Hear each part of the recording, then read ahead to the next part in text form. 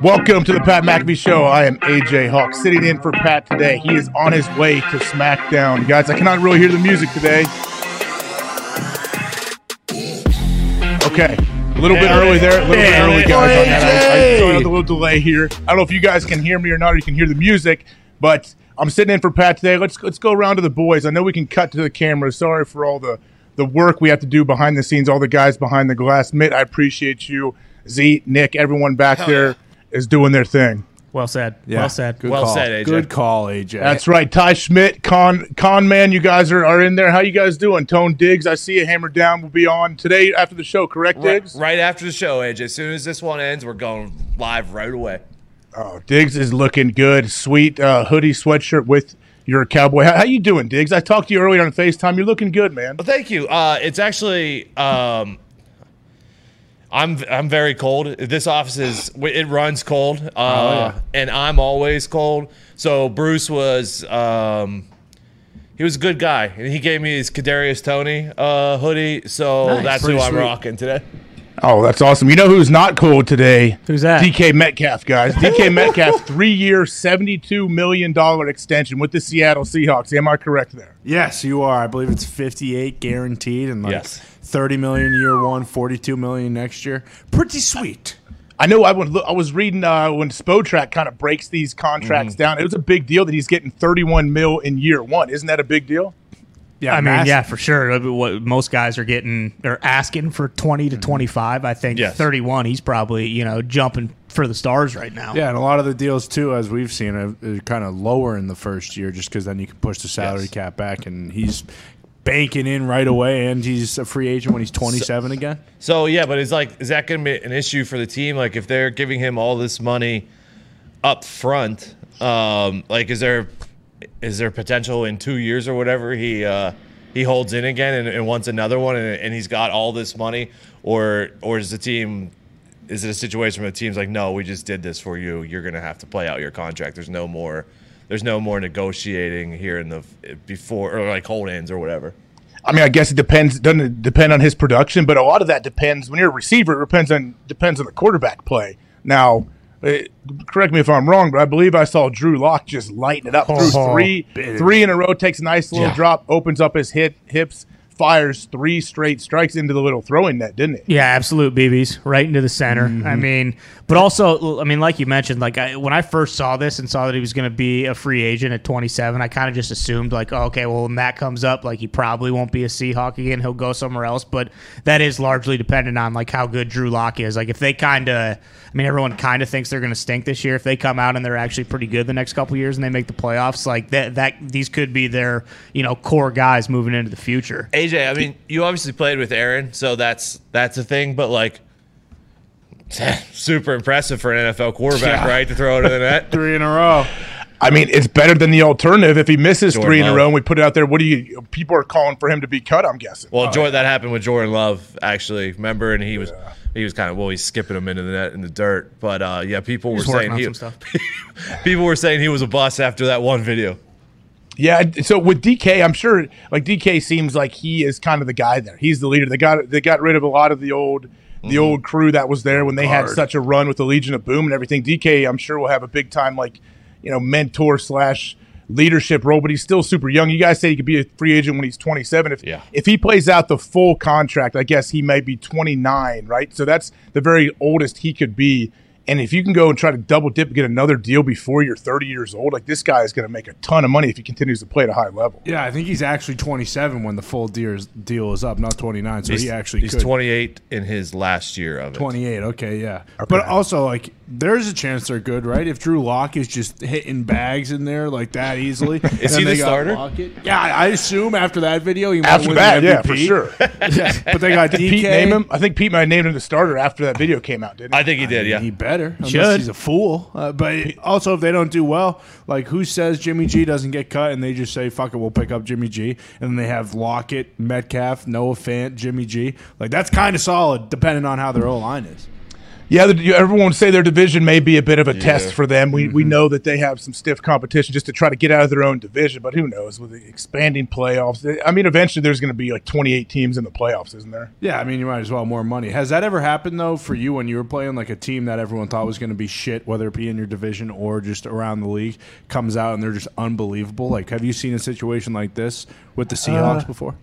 It definitely happens. I know it. What I remember, and we would talk about too, is there's a lot of teams that come out the gates strong, like 4-1, 5-1, or something, and then they just completely fall off. And there's always teams like that every year. That's what we would try to stay away from being that team. We would talk about it. I know defensively, at least, like, hey, don't be a flash in the pan. Some team that comes out of camp, oh, they're healthy, they feel good, they're front runners, and then get in the middle of the season, things get a little tougher. It's a little harder to get there as early as you want and do all the work it takes, and you may slide a little bit. So that's what we always wanted to stay away from. But Seattle's a team that could absolutely surprise some people, though. Yeah, if you remember last year, the Panthers did that. They were like 4-1 or 5-1 or whatever.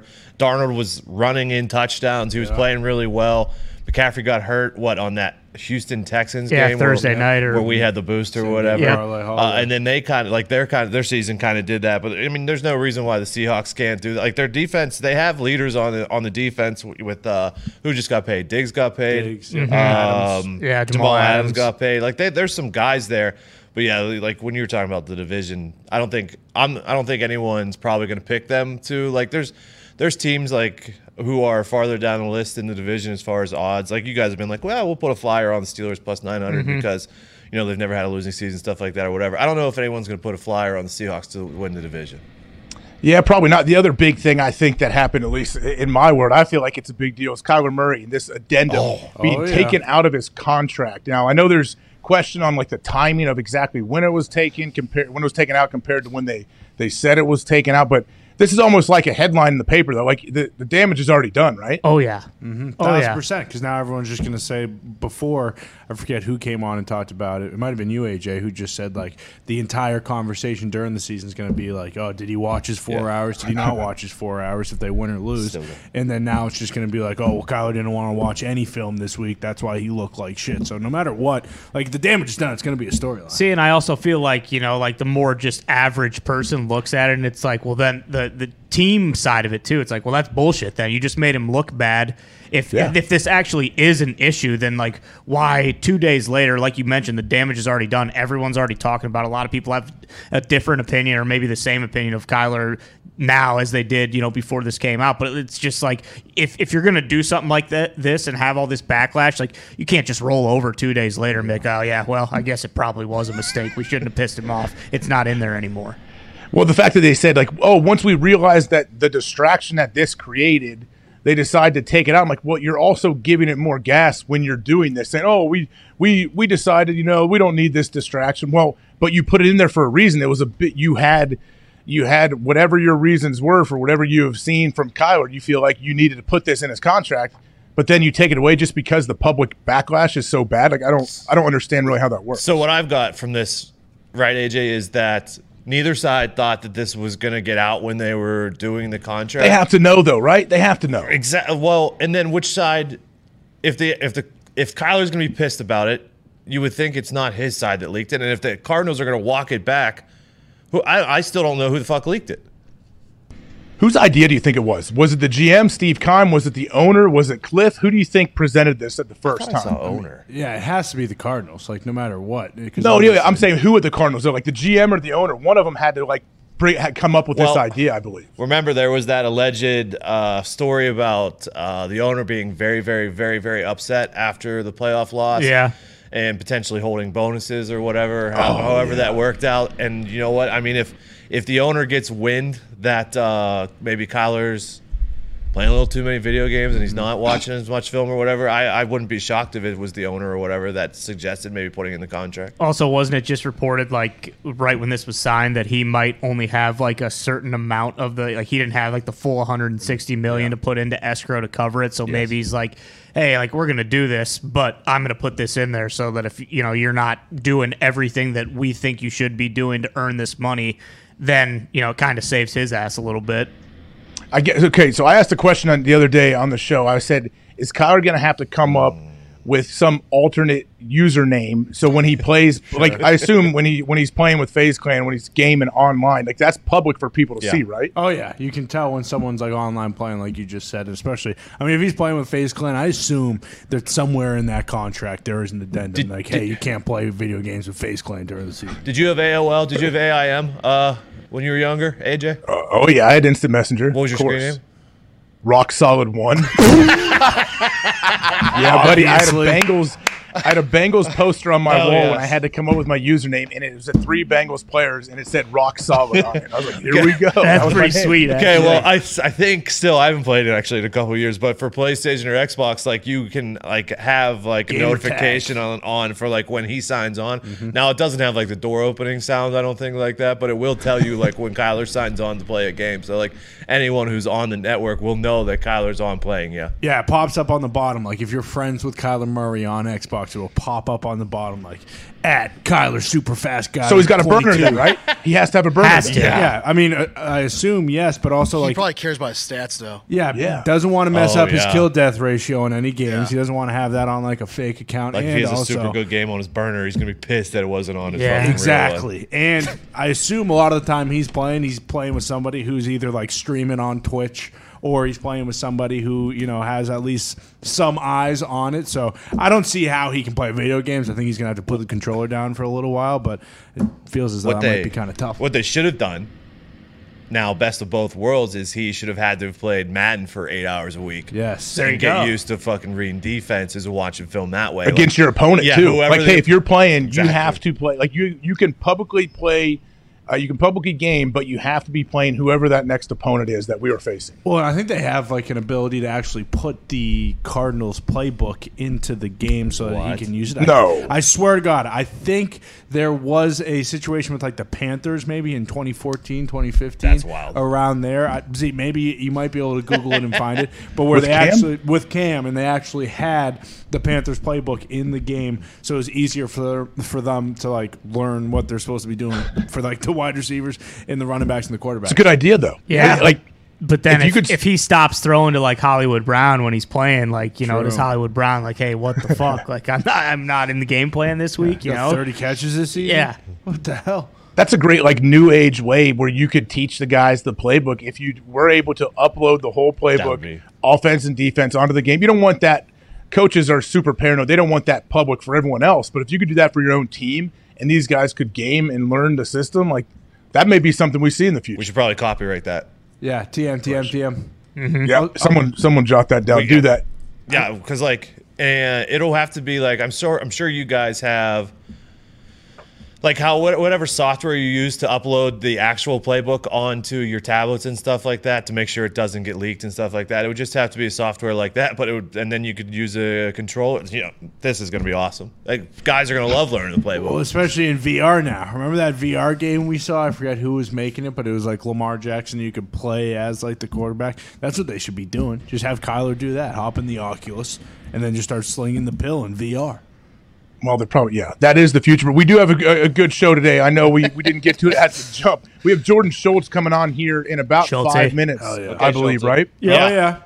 He'll be on about 5 minutes. NFL Insider broke the DK Metcalf news. I know he's dialed in out there for sure. At 2:30, we have my old teammate, awesome guy, Josh Sitton, all-pro, absolute stud, monster, guard for a long time in the NFL. One of those guys that does the dirty work, that sets the tone. So he is a very fun guy as well. So it'll be good to get him on and talk to him here in the third hour. Pat's going to join us at some point. He's flying right now to Atlanta. Am I correct? Yeah, to Atlanta. Flying to Atlanta. I FaceTimed him quick before he took off. He felt very confident that it was going to be a safe flight. He always feels really good about that. So hopefully he calls in here. Maybe in the 1 o'clock hour sometime he will call in, but he has a big match tomorrow night, correct, in Tennessee against his old foe that he's been talking trash to this guy for a long time, hasn't he? Yeah, bum-ass Corbin. And I don't know if they're old foes, but they are old teammates. I didn't know if you were aware of that, AJ. They actually, were together many years with the Indianapolis Colts. That's right. That's why it pains me to see where the relationship has gone. Like, these guys hate each other now. Yeah, but if Corbin wasn't such an asshole, Bingo. it wouldn't have gone sour. And there's no saying that, you smack him in the mouth a couple times, maybe knock a few of his teeth out, that, come Sunday morning, hey, they're on good terms again. Yeah. Well, yeah, it's like anybody. Like, if when good friends get in a full knockdown, drag-out fight, they usually get up and they're cool for the rest of their life, aren't they? Yes. Yeah. AJ, you ever been in a one of those like where you're just kind of messing around and it hasn't turned into a full-fledged serious fight? It has or it has not. It always turns into one. Yeah, it does, but usually, hopefully, one person can kind of figure it out and be like, okay, before this escalates and we have some old adults like myself rolling around breaking tables, we're going to have to end this thing. Yeah, but didn't you throw General Bob through a sliding glass door like 10 times in college? Yeah. Never. That'd be very dangerous if I threw him through. Now, Bob may have walked into a sliding glass door when he thought it was open. I've done that as well. I've broken a couple screens too, walked right through those suckers. When you see Bob, how many times does he try to wrestle you or give you a noogie? Bob's too strong though. Like, have you guys ever been around Bobby in person? Sure. Yeah. One time. 2 times? Do the old, you know how Pat says how Rabes tested him and grabbed his arm or his shoulder? Do that to Bob. The dude, it's like hitting granite. The dude is an absolute rock. Like you don't want to grapple with him, because if you show him like, oh hey, here we go, like this is what we're doing, he'll start to get really excited, start smiling, and then put those big old meat paws on you, and it's tough to get out of there. It's like a puppy. You get them all riled up, and then you can't stop. They start them. biting you. Yes. Yeah, those sharp ass puppy teeth. They do. They start biting you and gnawing. You're right. That's a good way to describe it, Nick. I think it's true. Is Brady like that too? Like Brady and Quinn, you guys are like, oh, Quinn family's not as cool as the Hawk family, and then you guys kind of like throw Spraying on each other in the backyard. Brady is a big old meathead. He absolutely. He always does. He'll always smack me in the back, smack my arm. He tries to like get me going. He tries to get me pissed off. So I make sure I do not engage when he does that. Speaking of, do we know, is Urban going to be on that show? Big Ten this year? I don't know. What is Fox saying? I don't know. I haven't heard anything. To be honest, wasn't there like one like report that he was thinking about it, or maybe? Yeah, I thought it was happening. So did I. Last I heard, I thought that it was like they haven't announced anything, but it's pretty much a done deal. The Herbs will be back for the big college kickoff show or whatever the hell it's called. Stu's get kicked out. Well, is he going back to the XFL? XFL, right? Yeah. Oh, he's coaching with fucking Hines Ward? Oh yeah, Stoops has his own team, I think. Wasn't Stoops with the USFL and now he's the XFL? Yeah, that's right. I think he was was he coaching the Generals? Maybe he was coaching the team. He could have been. Why did he ever leave Oklahoma if he's just going to bounce around all these upstart football leagues and keep coaching? Well, and then he coached Oklahoma in their bowl game. He did. When Lincoln Riley already left, Stoops came in and was like, I got coaching. you, boys. He's coaching XFL, yeah. That's on me.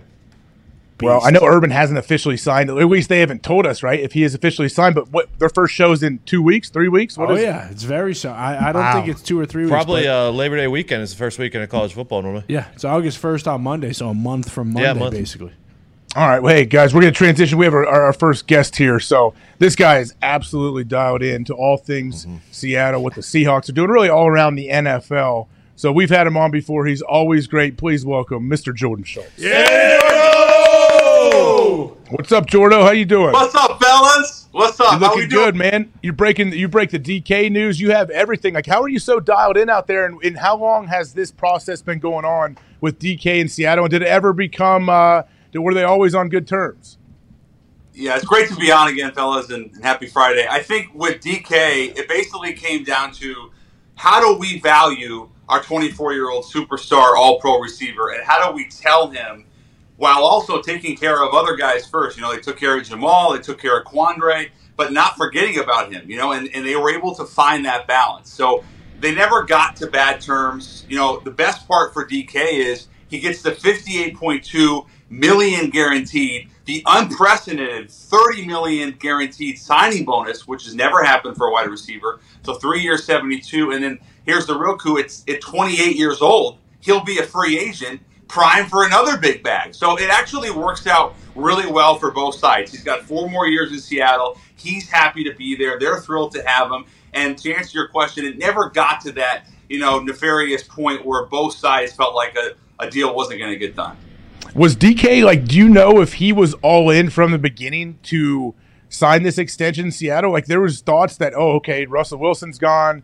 They don't really know what the quarterback position is happening. Is this team, you know, is this a full overhaul? Like, was he always dialed in to want to come back to Seattle? He was, and I have spoken with him not only at length yesterday, AJ, but over the last few months and over the last few years as he's become a star. And one of the things he's told me repeatedly is is really twofold. He loves the organization. He knows it's a great organization, a great place to be. But he also feels like there's room for him vertical growth-wise in the city, in the Northwest, to be a real face of the franchise and of that region. And I think, you look at what Marshawn Lynch was able to accomplish in a pretty period of time, 5, 6, 7 years. Russell Wilson as well. Premium position players, skill position guys that became the face of the organization and in turn the city and the region. I think DK feels like, okay, I'm 24, I'm getting better every year, and now I'm going to have the opportunity over the next 4 years to really build. So, yeah, I think he felt like the organization made sense for him, Pete Carroll, John Schneider, but also the opportunity to grow on and off the field. So you said you talked to DK yesterday. What was his mood like? Like, what did he seem like? Was he pretty happy? Ecstatic. He was like, they got the deal done. He can get back to football because obviously if you don't report to training camp, it's $50,000 a day. And he was at camp, but he wasn't really going to participate, right? If you're not signed. So he wanted to just get back into football. Like, that's what he is. He's like, I'm a football player. This is what I do.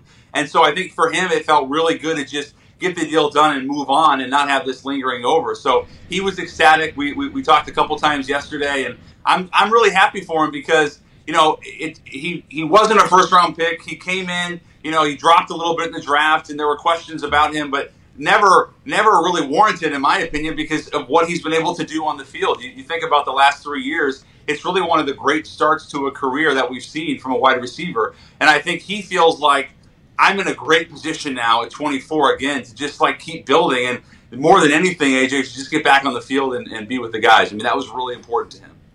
Jordan, now I know you were locked in with everywhere in the NFL. What are your thoughts or what are you hearing when you talk to people about this whole Kyler Murray addendum situation that they put in with the 4 hours of mandatory study time, and then they take it out now? What are you hearing about that? Well, let me ask you quickly, AJ, have you ever heard of that regardless of position? Never. I thought it was a joke when I first heard it reported. Exactly. I was like, wait, is this on Onion or some crazy website? Because there's no way that a franchise quarterback has this clause, let alone Kyler Murray, like one of the best, 8 to 10 quarterbacks in the league, number 1 pick, Heisman Trophy winner. So I was stunned. I think a lot of people internally were frustrated that news got out. And I talked to Cliff Kingsbury yesterday, his head coach, who's obviously known him a long time, and I said, what, can you just break down, you don't need to go into detail, but just the overall essence of this? And he was like, listen, we just need to get this straightened out. And what that meant for him was we need to fix this referendum. People need to know that we're not doing this, this 4 hour, 5 hour thing, and we're just going to have him be the guy we need him to be. And that's what this $46.1 million, second highest paid quarterback in the league behind Aaron Rodgers, represents. Do you think this is going to be something that we stop talking about? I know everything comes and goes, and it seems like a huge deal right now, and then 3 days later we forget it even happened. This feels like something that may have some legs. Don't you feel like it will hang over if they get off to a shaky start? They go 1-3 and he throws 4 picks in the first 3-4. Or like no matter, even if he comes out guns blazing, we're all just going to be okay. Let's see what happens at the end of the season because we know that's when they have had issues in the past, like towards the end of the season when they've lost some key games and just struggled down the stretch. I think we're always, no matter what happens throughout the year, like we're going to be like, all right, how are you going to do like the last 4 games, man? Yeah, well, if you go back to the playoffs against the Rams, he throws the 2 picks. He has the pick 6. They obviously struggled down the stretch. And I've asked Cliff about this, not Kyler, but still getting his perspective of how do you fix some of these issues that you've had, at T-Tech and now at Arizona, where you have these great starts and you feel great about how the team looks, and all of a sudden you fall off a cliff a little bit. And I think what it comes down to is just that consistency and feeling like we need to establish the culture at the beginning of the season, really even now in training camp, and get our young guys, in this case, Zaven Collins, Isaiah Simmons, really get them going because the defense needs to play at a high level. They have super high expectations for them. They signed Antoine Woods yesterday, another nice move. And when it comes down to Kyler, having him be the focal point, the centerpiece, not only on paper, but in that locker room. Because obviously, if you go back the last couple of years, there have been issues with Kyler from an immaturity standpoint. And is he really going to be the face of our franchise? Can we trust him? This was always going to happen, AJ, fellas. This was always going to happen in terms of Arizona giving him that deal. The question was it going to be now? Was it going to be in a year? And was it going to be top 3, top 5 money? I think the right thing to do got done because the alternative was what do we have? We've already built the team in theory around him, getting Hollywood Brown, bringing in Hopkins, Zach Ertz. We draft the kid McBride out of Colorado State. How do we build around him but also trust him? And now that's what that money represents. So I feel like they feel good about it. They just want to get it going. But to your point, if they don't play well, I think this comes back. But I think if they play well early, get off to a fresh start, a hot start, I think it's no big deal.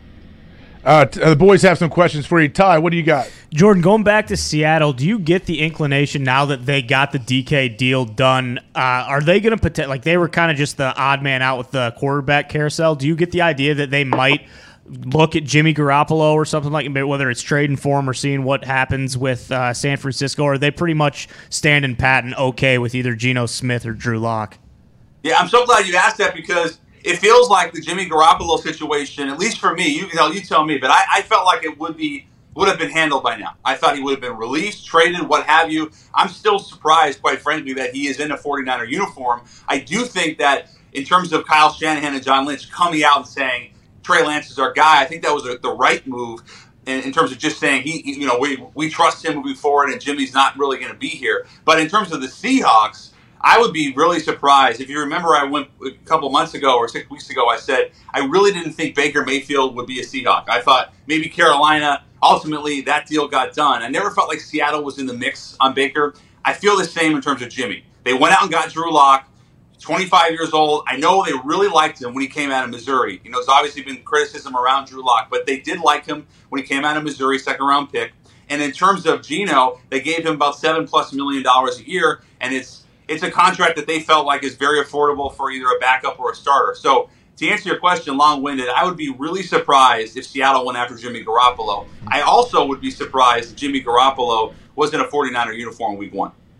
Boston Connor, what do you have? Yeah, Jordan, now that the DK deal's done, do you think Debo's going to get like a lot more than what he just got, or do you think it'll be kind of around that same number? And then also Deontay Johnson, is his deal anywhere close? Are you aware of anything going on there either? I'll start with DJ because he had a really good year last year, fellas, and I think he was one of the most targeted receivers in the league. His numbers were outstanding. I've talked to Omar Khan, their new GM, about him. Not super recently, but in the past. They love Deontay Johnson. I mean, he's a star. He's a number 1 receiver. In terms of a deal getting done right now or imminently, I don't see that with him. But it will get done.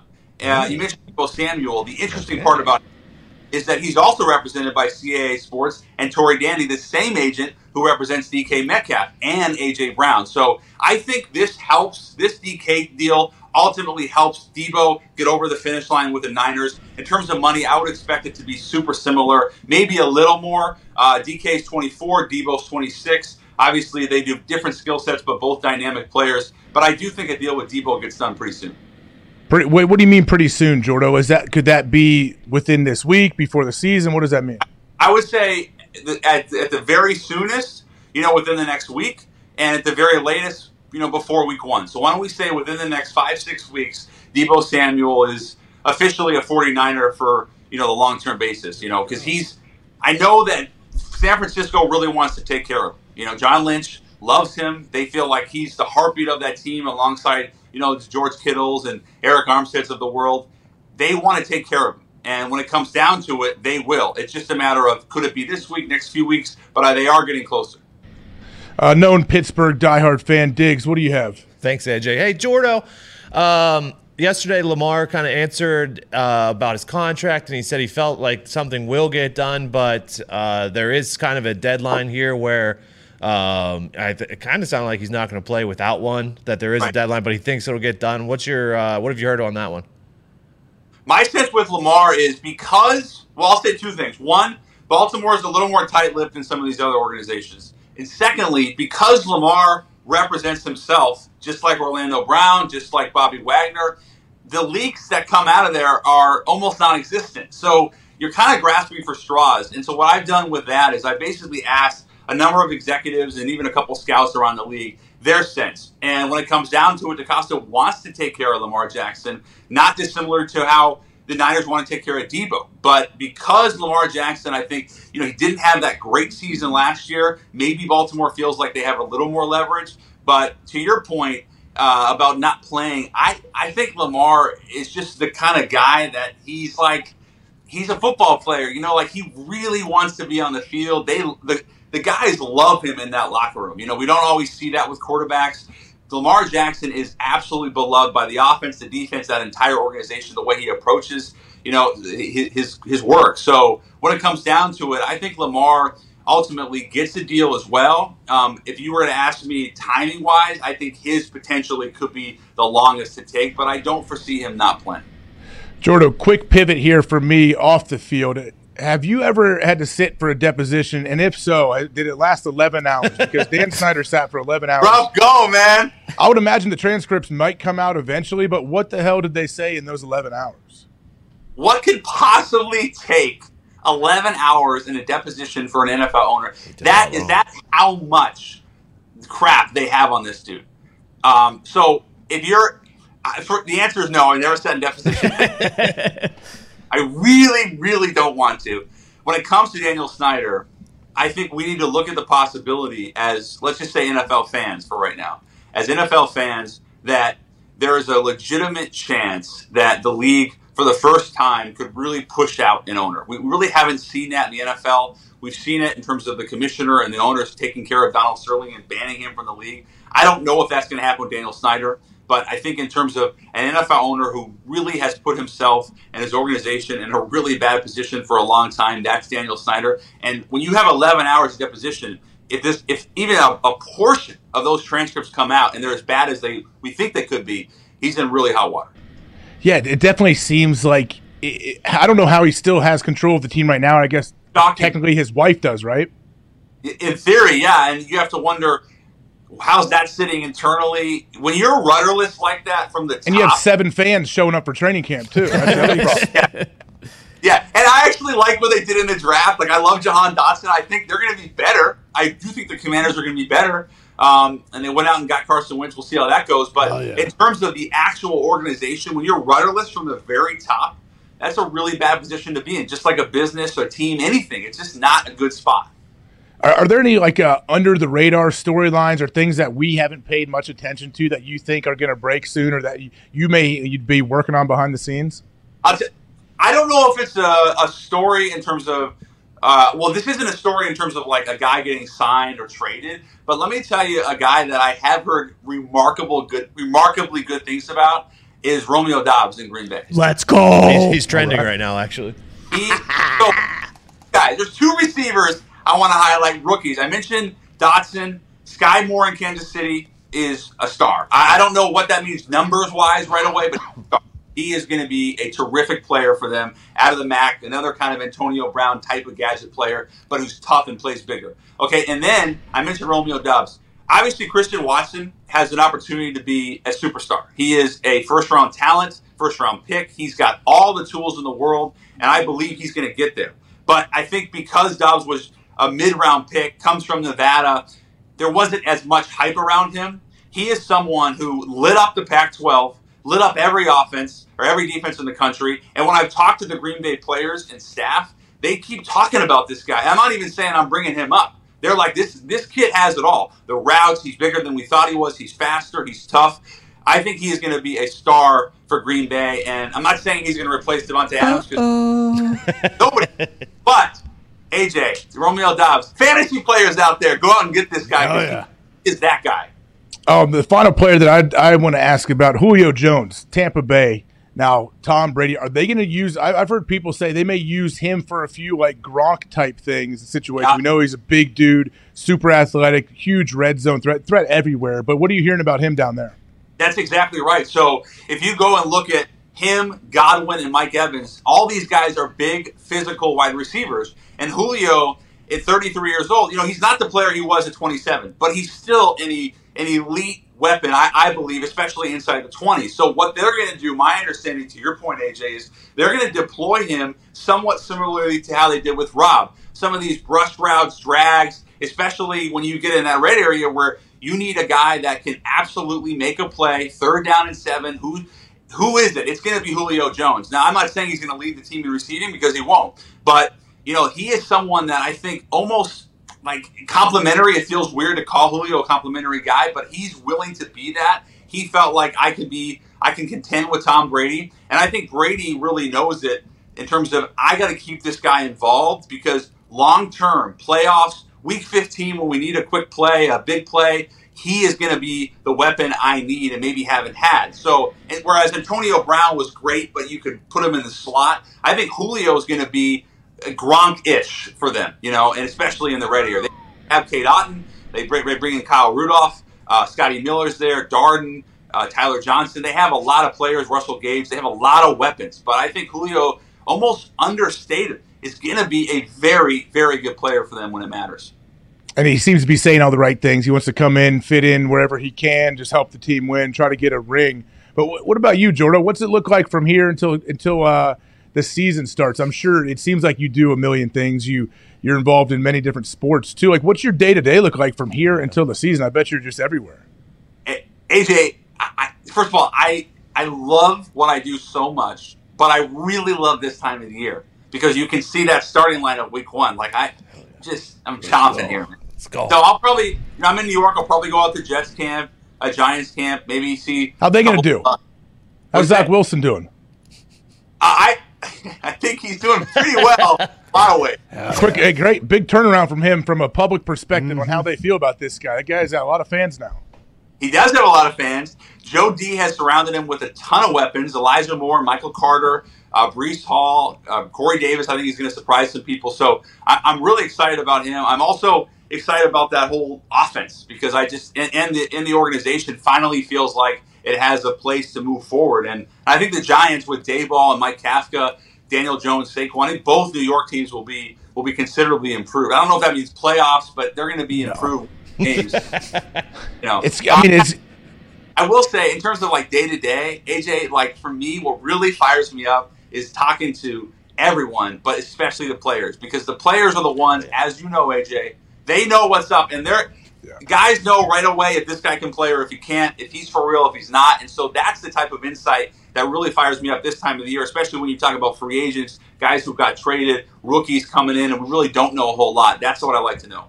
Well, I think also this time it's cool because we're so early on. Guys are flashing; they look great. Some guys are going to fall by the wayside once you put the pads on. You start getting hit, and you try to go across the middle, and you can't really take their head off now, but you can at least puncture a lung or something. That's what guys are trying to do. A good lung puncture. What's that like for you as a linebacker when you know you can finally light someone up? It's fun. It's tough though because in practice you don't want to do it to your own teammates. So you gotta take your shots with the O lineman. That's who you're really banging with in practice the most. But now it's a little different. They got the Guardian caps on. I don't know if you saw Jason Kelsey with a nice little addition to his wearing the bubble wrap on top of it was a nice touch. Double. I think I said yesterday, I asked Dr. Alan Sills, who's an amazing doctor from all that we have heard. If you put 2 caps on, it's better than 1, right? So he has this cap and then bubble wrap over top, so he has double the protection, right?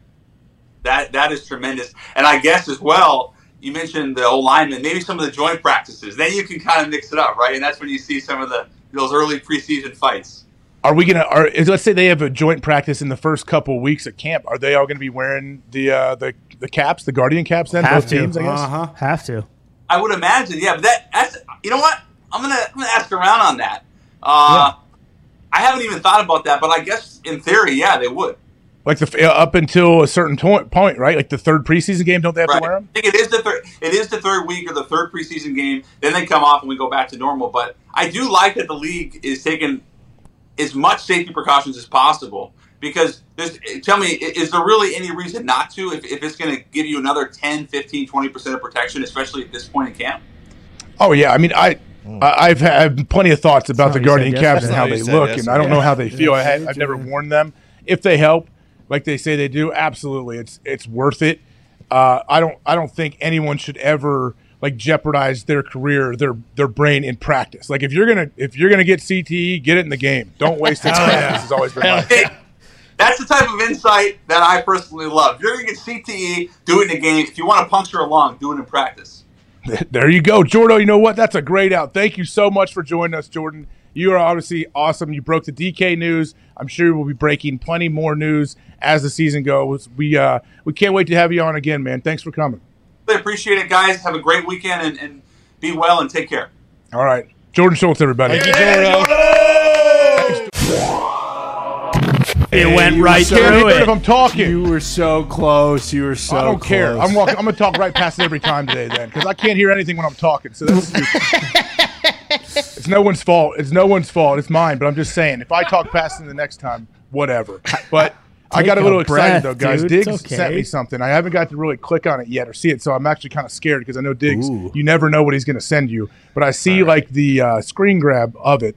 Did something happen in the congressional softball game and somebody flipped a bird to somebody? No way. Oh, yeah. No way. Yeah, I believe Representative Sanchez. Yeah, I believe Representative Linda Sanchez out of California. Who I think she's batting like 330 on the season. God fucking damn. has one of the best gloves you can ever see at first base.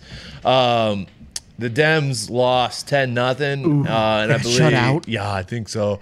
And I believe she was a little upset with her teammates' performances, and she decided to take out on the Republican dugout, and she fucking gave them double birds as she was going by the dugout. It was pretty. I mean, that event is electric every single year. Who was on the bump? If someone had a complete game shutout? Pedro Martinez, actually. Holy shit. Who's he represent now? Was she serious? Oh, yeah. She was not. I mean, I didn't see video, but in the article, it was basically so she hit a fucking absolute laser in between first, second base. She goes up, gets a single. One of the few hits they got all night. They lift her for a pinch runner. As she's running off the field, she flipped off the Republican dugout on her way back. Yep, there it is. What a dog. They lifted her Good for a pinch for her. runner? Yeah, they in did. the pinstripes. Yeah. Talk about she's like 28 stolen bases this year. What does she Wow. get pinch run for? Maybe that's why she Can't steal bases in softball. This is fucking. It's a baseball game. this is We're talking. fast Oh, pitch. is this fast pitch baseball? Yeah. We're talking hardball. You're pal. serious? Yes, Yes. actually. They have grown adults playing fast pitch baseball. Hey, Oh, we've yeah. talked- Bingo. Remember Representative Anthony Gonzalez hit fucking like 3 triples I last still year? thought it was a Inside the softball park? game though. No, that's why it was so crazy. Is last year they had like a 76-year-old guy threw like 140 pitches on the bump. Like he probably died like a week later. No, I'm dead serious. No, it actually happened. This is awesome. I need to watch. Do they show this on what C-SPAN or something? ESPN No, 2. yeah, it was on ESPN2 last year. No, it was. Well, it was Dead this serious. Dead Yeah. serious. Last year's on ESPN 2. How do I miss this every year? Good question. Yeah, We'll get back to it. You know what? Let's get to the phones. We've been waiting on them for all day. The 5-hour energy phone line. I know, Bruce, you are back there. Bruce, let's see if Kyle in Alabama is still on the line. I don't know if he is or not, but there's a lot of good people waiting online, I think, that have some good stuff to offer. So if Kyle's there, let's try to pot him up, as they say. 5hourenergy.com. Use promo code McAfee for 10% off. Oh, you're such a pro. Thank you. Hey, what's going on, boys? What's up, Kyle? How you doing? Keep it going on. I'm doing well. How are y'all? Pretty good. Oh, great. Obviously, 5-hour energy phone line. Appreciate you calling. 10% off, 5hourenergy.com. Promo code Use code McAfee. McAfee. Kyle, what's on your mind, pal? Well, first I want to shout out my friend from high school, Derek Hall, Long Ball Hall. Got called up by the Phillies. Replaced Bryce Harper. Already hit a couple dingers. So shout out to him. Shout out. Long ball Okay. haul. Wally Pip. Long Ball Hall. You got to do it. Hit a triple against Pirates yesterday. Damn. Hang up. Okay. Hang up. Big accomplishment. Well. But I wanted to ask about kind of mentality in training camp. When did guys really start turning it on, being, okay, it's time to get real serious, or is it kind of throughout camp, or is there a time where it's like, you got to walk up to somebody and be like, hey, man, you got to get your shit together? That's a good question, honestly. You would think everybody would show up like with the mindset, okay, this is my job. This is my profession. I want to keep my job. I'll do whatever it takes. I put in the work. That's not always the case. I mean, it's tougher once you get there and you're 10 days in, everyone's body's beat up pretty bad, and you still have a couple of weeks left where you're going to be out there 3 hours a day, hitting pretty good.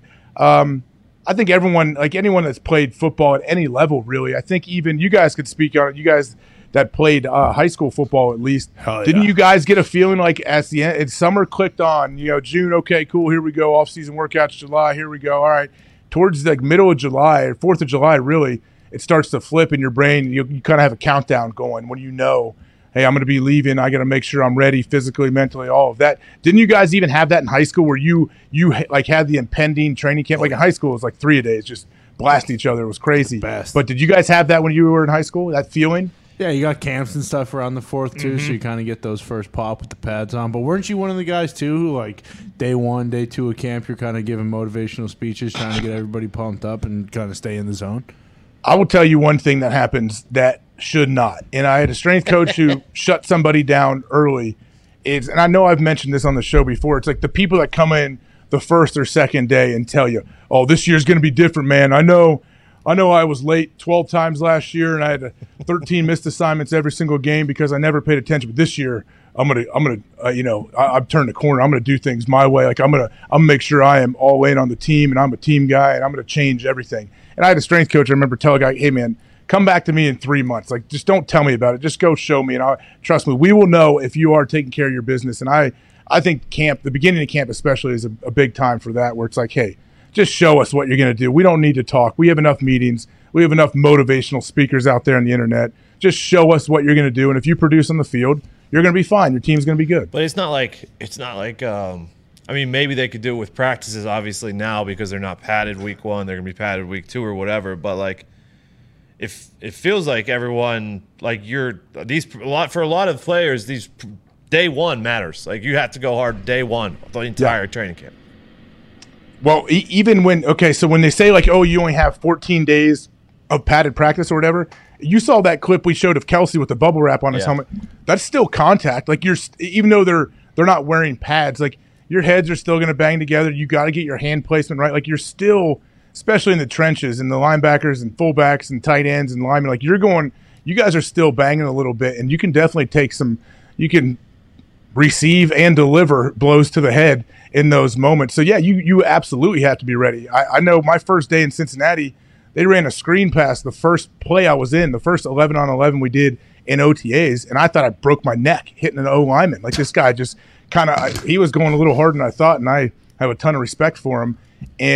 But we front him up trying to, like, make it look right, and we got a nice big pop, and I was like, geez, did my neck just break in my 10th year in the NFL and we're not even wearing pads right now? Like, so I knew right then, that reminded me quickly, like, okay, here we go. We got to be ready. Well, that's what happened with, like, Jensen. Sorry. Yeah, no, that's what I was going to just say is, like, have you had anything in camp, like, with Jensen where maybe not necessarily first day, but first week, like, you've been in on something where, like, a key piece of the team has gone down and you kind of know, like, oh, shit, we probably just lost him for the season? And Lucas. Man, in camp, I think I've been pretty lucky. I know – I don't know if there's – I can't think of anyone specifically early in camp where that happens, but it's always like it puts a huge, like, it's a big downer on the whole team when someone does get hurt in camp and they have to cart them off, and all of that is terrible. Nobody wants to see it. It makes you makes the rest of that practice kind of weird. I feel like sometimes coaches will just end practice if a big time guy gets hurt. If you're halfway through the practice or whatever, they'll just shut it down if it was a big deal, I think. Yeah, it might not be related, but Brady isn't practicing today either, and maybe he's texting Hainsey and trying to get some work in with him. But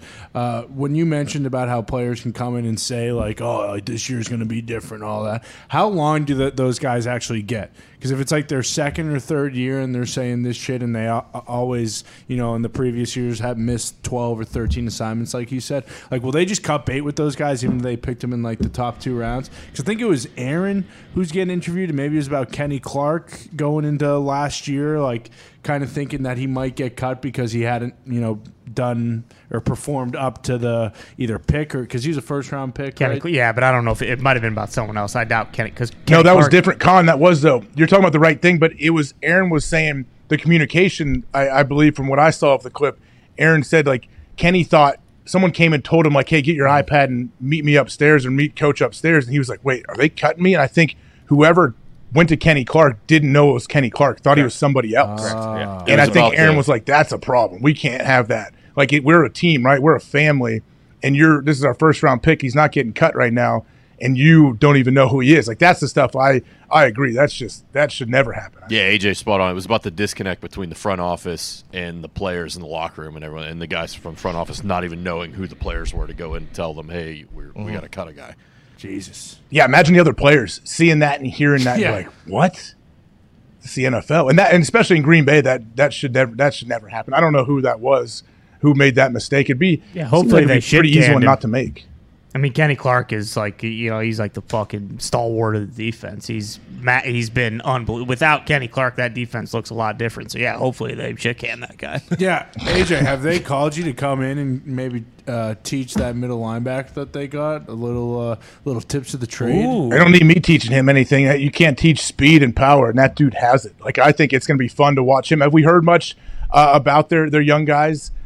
throughout camp so far? Honestly, not really. At least, I mean, Romeo, it's been more offensive because Christian Watson is on the PUP. And then, like Jordo said, Romeo Dobbs has been looking really good. But I really haven't heard much from the defensive side of the ball. And I know today, I think, practice is closed to the media, so... Hey, why is Tom Brady sitting out? Did they give him a vet day or what? Probably, right? Yeah, probably a vet day. Doesn't feel like practicing. I assume that he could probably not do anything for the. He probably gets like every third day off, doesn't he? That's what I'm pretty sure Ben did. I think it was 2 days on, 1 day off, 2 days on, 1 day off. And Tom, they have similar diets and stuff like that, so I assume it's similar. Is Ben coming back? Yeah, Cleveland. Massive chance. So Massive chance. he's not. But in classic Ben fashion, he did do one interview on the way out that he did say, I still got it. If I really wanted to, I could fucking still play. That's a thing people talk about. I think Derek Jeter was mentioning, like, guys retire and then about a year out, their body starts feeling pretty good. They're not banged up, and they think about going back in. Maybe Ben's at that point right now. I think he said that Colbert pushed him out, kind of. If I remember, Nick shaking his So head. he's going to the Browns then, huh? Bingo. No, I think they're set. He knows the division inside and out. Ohio kid. Yeah, He does. He plays well in Cleveland. He wouldn't do that. Yeah, he's the all-time winningest quarterback at their stadium, actually, including Browns quarterbacks. So might make a lot of sense. Now, I mean, Brady might be sitting out too because he might be, flying over to Gronky's saying, "Hey, Gronk, Chechen just got hurt. We need another weapon. Time to come put on the Pats." What about Rudolph? Oh, I love Rudolph, but we're talking about Rob Gronk. He's the best tight end of all time. Yeah. Gronky, Brady's sidekick. I mean, don't you want to see more of Tommy and Gronky where they do those segments and they sit in those beach chairs and they answer questions about each other? Of course. I mean, I would love for him to come back and do that, but he's going to call, like, Gronk knows, like, hey, once Thanksgiving hits, then that's when Gronk needs to turn it on. Like, here we go. Now I'm in play. Now I come back. I go make a run. When all these games really matter, primetime games, I make those huge Gronk plays where it feels like the stadium almost shakes when he's just rambling down the field. Here we go, another ring for Gronk. Why not? Do teammates care about that? That like, hey, you weren't here all year. Not if it's Gronk. Not if he's a generational talent like Gronk is and huge personality, a guy that can just absolute bring so much juice to your squad. No, people don't care. Even Kyle Rudolph, he's sitting on fucking 7 touchdowns. I mean, if you're sitting there and you're playing the same position, and you've had a successful year, and you realize that your time is going to be cut, you may be frustrated, but you also at the same time kind of understand too. Well, and Tampa's one of those like few teams, it seems like this year in the NFL, at least the Packers definitely fall into this category where like they're going to make it to the playoffs. Yeah. Bills too, like that they're going to be in it at the end. Whereas like if it was maybe a different team who's like on the fence, like anybody in the AFC North or the AFC West, where you're not really too sure where they're going to be at around like week 11, 12, 13, like you've mentioned with Gronk, like it's most likely going to happen where Gronk comes back, especially like if Rudolph or Cameron Brate get hurt and it's past the trade deadline and there's no one that they can pick up. Like it's very hard to see Gronk saying no to Tom if Tom reaches out to him like, hey, you owe me a ring at least. I got you 4. Like let's do this. I would assume a guy like Rudolph too, like kind of like Connor mentioned, like he's probably got his contract somewhat incentive based, so he cares about catching touchdowns and stuff like that. But he's made plenty of money. He's been on multiple teams. He's never really been on it. I mean, he has what, like 1 playoff win. Like he's going down there to win a Super Bowl. Yeah, he understands the deal. Yeah, so I think Rudolph, I don't know what his role may be or what they're telling him his role may be. I think he can still play big time, big athlete, big dude. We'll see what they do. But I want to get back out to the phones. There's a guy, Bruce, I don't know if you can pot up Kobe. Kobe's out in Oregon, I believe. So if we can get him on there, let's see what's happening. With an E? Kobe. Nice. Kobe. How would you spell it? Maybe with an I, like the guy from Dude Perfect, right? Or a Y. Yeah. Is that how he does it? Yeah. I or a Y. Yeah. K-O-B. Kobe with an E. What's up, bud? How we doing? Good. Keep moving. Like Kobe. I just got a couple stories I'd like to share with you guys. Let's go, huh? Does the date December 7th, 2020 mean anything to you guys?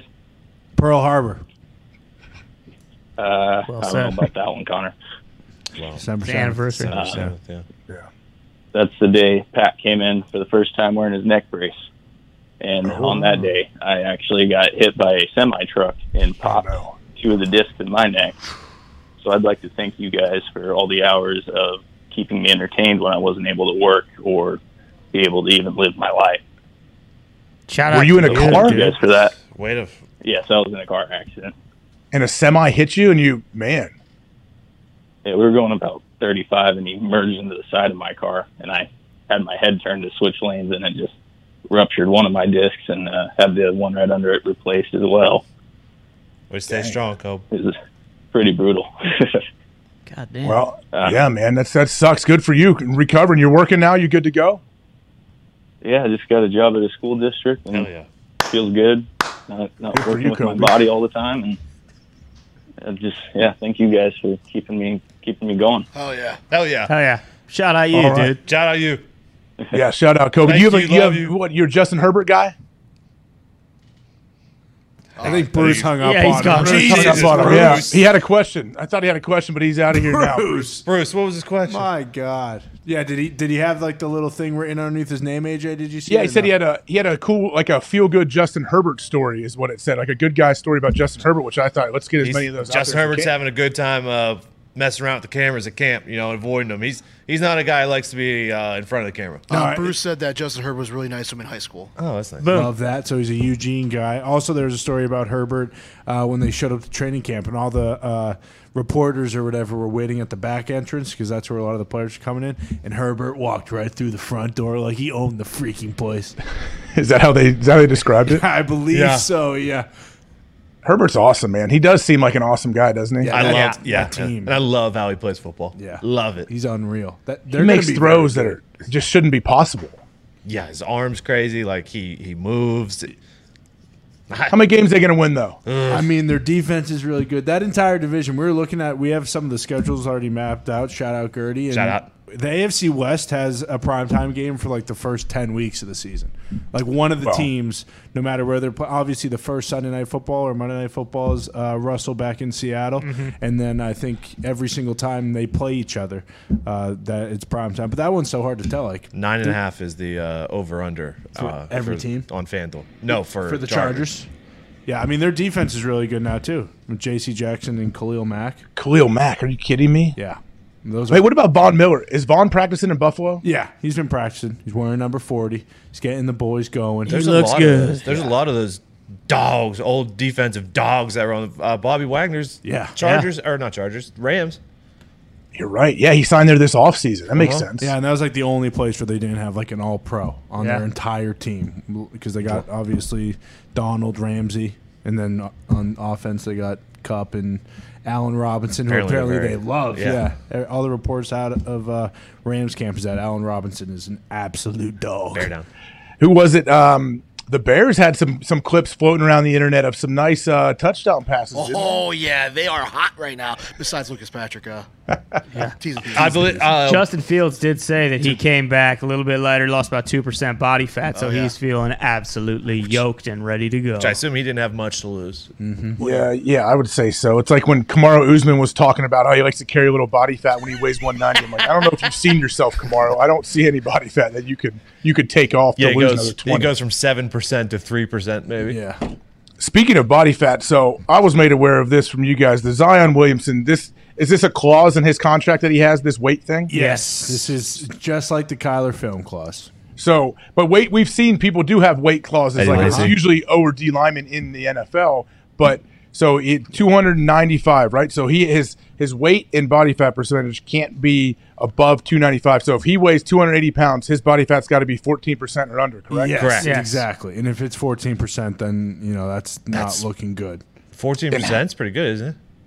Yeah, he'd be all right. He He's should a big not be old dude. weighing 280 pounds. Like, I mean, if this actually comes out, and again, I love Zion, want to see him play, would like to see him on the court, but like this is a massive issue if this is in there, then right? Like they're legitimately worried about this. Well, didn't Barkley have something like this when he was young? I believe so. Yeah. There are, but I feel like it's much more common just because it's Zion that it's such a big deal, and obviously he just got like $200 million from him, so they have those types of clauses. But I know Trent Brown has it in his clause. He's the left tackle for the Patriots. He has to be under 400 pounds.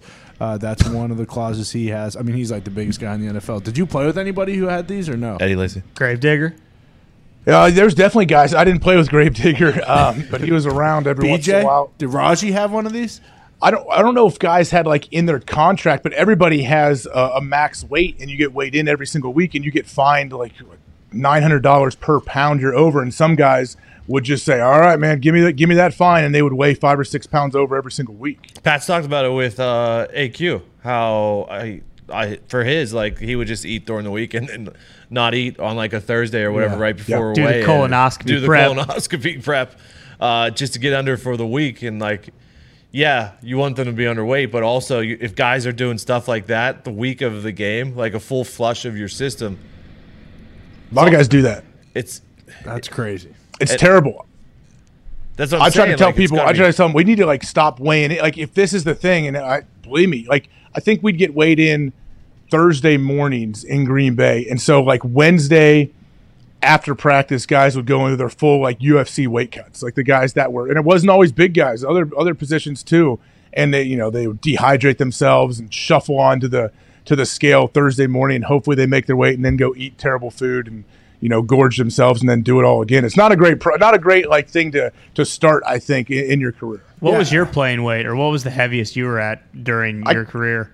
I came into the league, I weighed 248 at the combine. I thought you needed to be heavy, so I actually drank a good amount of water before I weighed in. I didn't need to do that. But I think my max weight that they gave me was probably like 245 and then maybe 240 later on, but I was never over. But I came in at like 248. I left my last 5-6 years. I played at like 235. I would say, would you have, obviously this day and age, would you have probably come in more at 230? Like could you have done that? Yeah, maybe now I could have. I thought I needed to be bigger coming in. I realized I didn't really have to be, even though it was different. I mean, it's from when I came in, it was probably right because there was still a lot of big-time fullbacks all around the league. I mean, William Henderson, legend fullback in Green Bay, was in like his 10th or 11th year. My rookie year, I'm banging with him day one of camp. You put pads on as soon as you get there, 2-a-days, and I'm going against him. So maybe it helped me probably hold up a little bit, and especially in the NFC North back in the day, Schlesinger, all these monsters that I was taking on every single week. It definitely helped me, but now it's a different game. It is a different game now for sure. By the way, was this Gravedigger right here? Gilbert Brown? Yeah. This is insane. Oh, yeah. Yeah. How sweet is his visor? Yeah, he was the man. Unbelievable. Who was good. Who was the toughest fullback you think you went up against? Like Lorenzo Neal?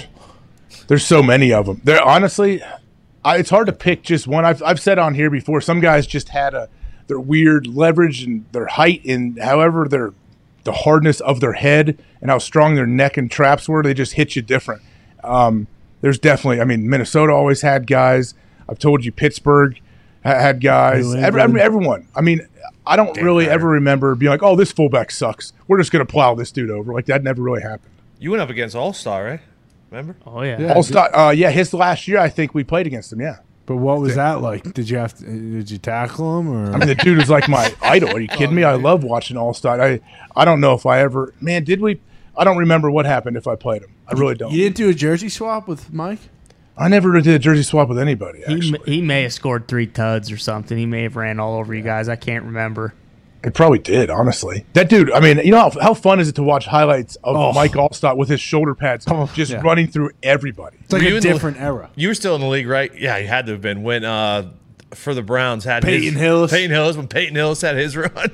Yeah, what was that, like a year-and-a-half run he had pretty much? Cover of Madden? Yeah, for like 2 years he was the leading rusher. And did he get hurt or what happened?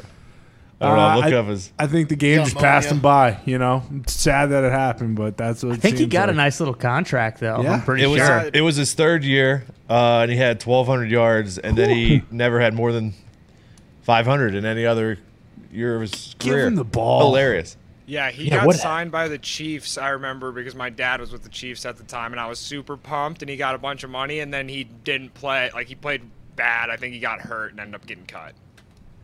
Yeah, that was tough. I mean, he really took the league by storm. He was legit the cover of Madden, wasn't he? What year? Oh yeah, 2010, 11. His Maybe good 9? year was 2010, so it was probably Yeah. Madden 2011. Let's go. Man, just another man. And what a weird deal. He came and went so fast. And I'm sure it all started with injuries, like whatever his lack of production after those couple of years. It always happens. Like you get dinged up and you're never the same. And I'm sure it was for him. And he was a big dude. Like, yeah, he was delivering a lot of. He was hurting plenty of people when he's run the ball. He's super physical, but he's taking a ton of shots. And when you're a big dude that is bowling everybody over, everyone's got to chop you down low. That would be awful, I think, for your knees. I know if I had to go up against him, I'm diving at that dude's kneecaps big time. I don't want to take him up high. Those dudes, like, you could always, because they're always catching helmets too. Like, they had more bruises on their arms than anyone I've ever seen in my life.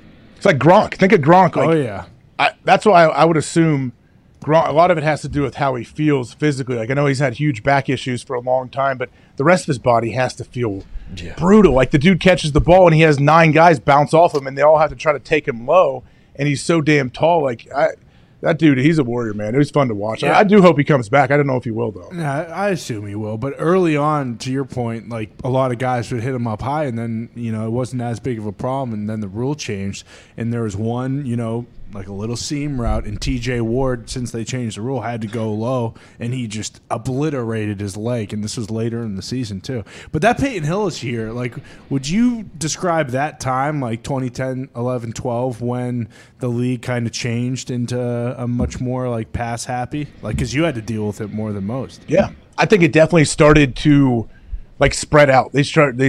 What does McDaniel say? Like, we want to make you defend every blade of grass. Yeah, use the space. Yeah, that was going on in college a little bit. Like the college offenses where they started with the gun, like the gun read option stuff, where they're getting rid of the ball real quick. Pat White, yeah.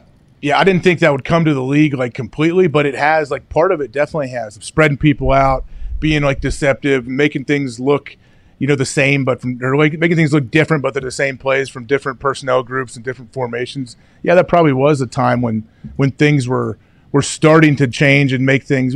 They used to call playing basketball on grass. You ever heard that term? Oh yeah, of course. They probably didn't what it is. There weren't nearly as many quarterbacks back then who were like truly dual threat like there are now too.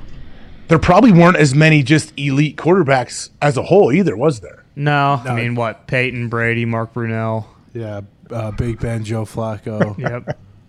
Favre, obviously. Yeah, that was about it, though. But now, like, you go down the list, every team, not every team is an absolute elite superstar, but there's a lot of big-time talent at the quarterback position, I think, that are going to be stars for the next 10, 15 years. That's what we talk about it a lot in this office. Like, if you just look at the AFC, like the quarterbacks on, like when you have the Bills, the Patriots, the Ravens, the Bengals, the Browns, the Colts, all these, the whole AFC West, every single team has a good quarterback. Yeah, there's like 10 teams. And like, to Dixie's point too, all those good quarterbacks, most of them can do like the read option that wasn't common, like you were talking about in like 11 and 12. Like now with Lamar, Kyler, Mahomes, Russ, Watson, Mitch, Kenny, like all Herbert, Allen, like they can all actually do a read option and not just like sell it. Like they can keep the ball and pick up 10 because of the fact that they're so athletic, and they can all sling the rock too.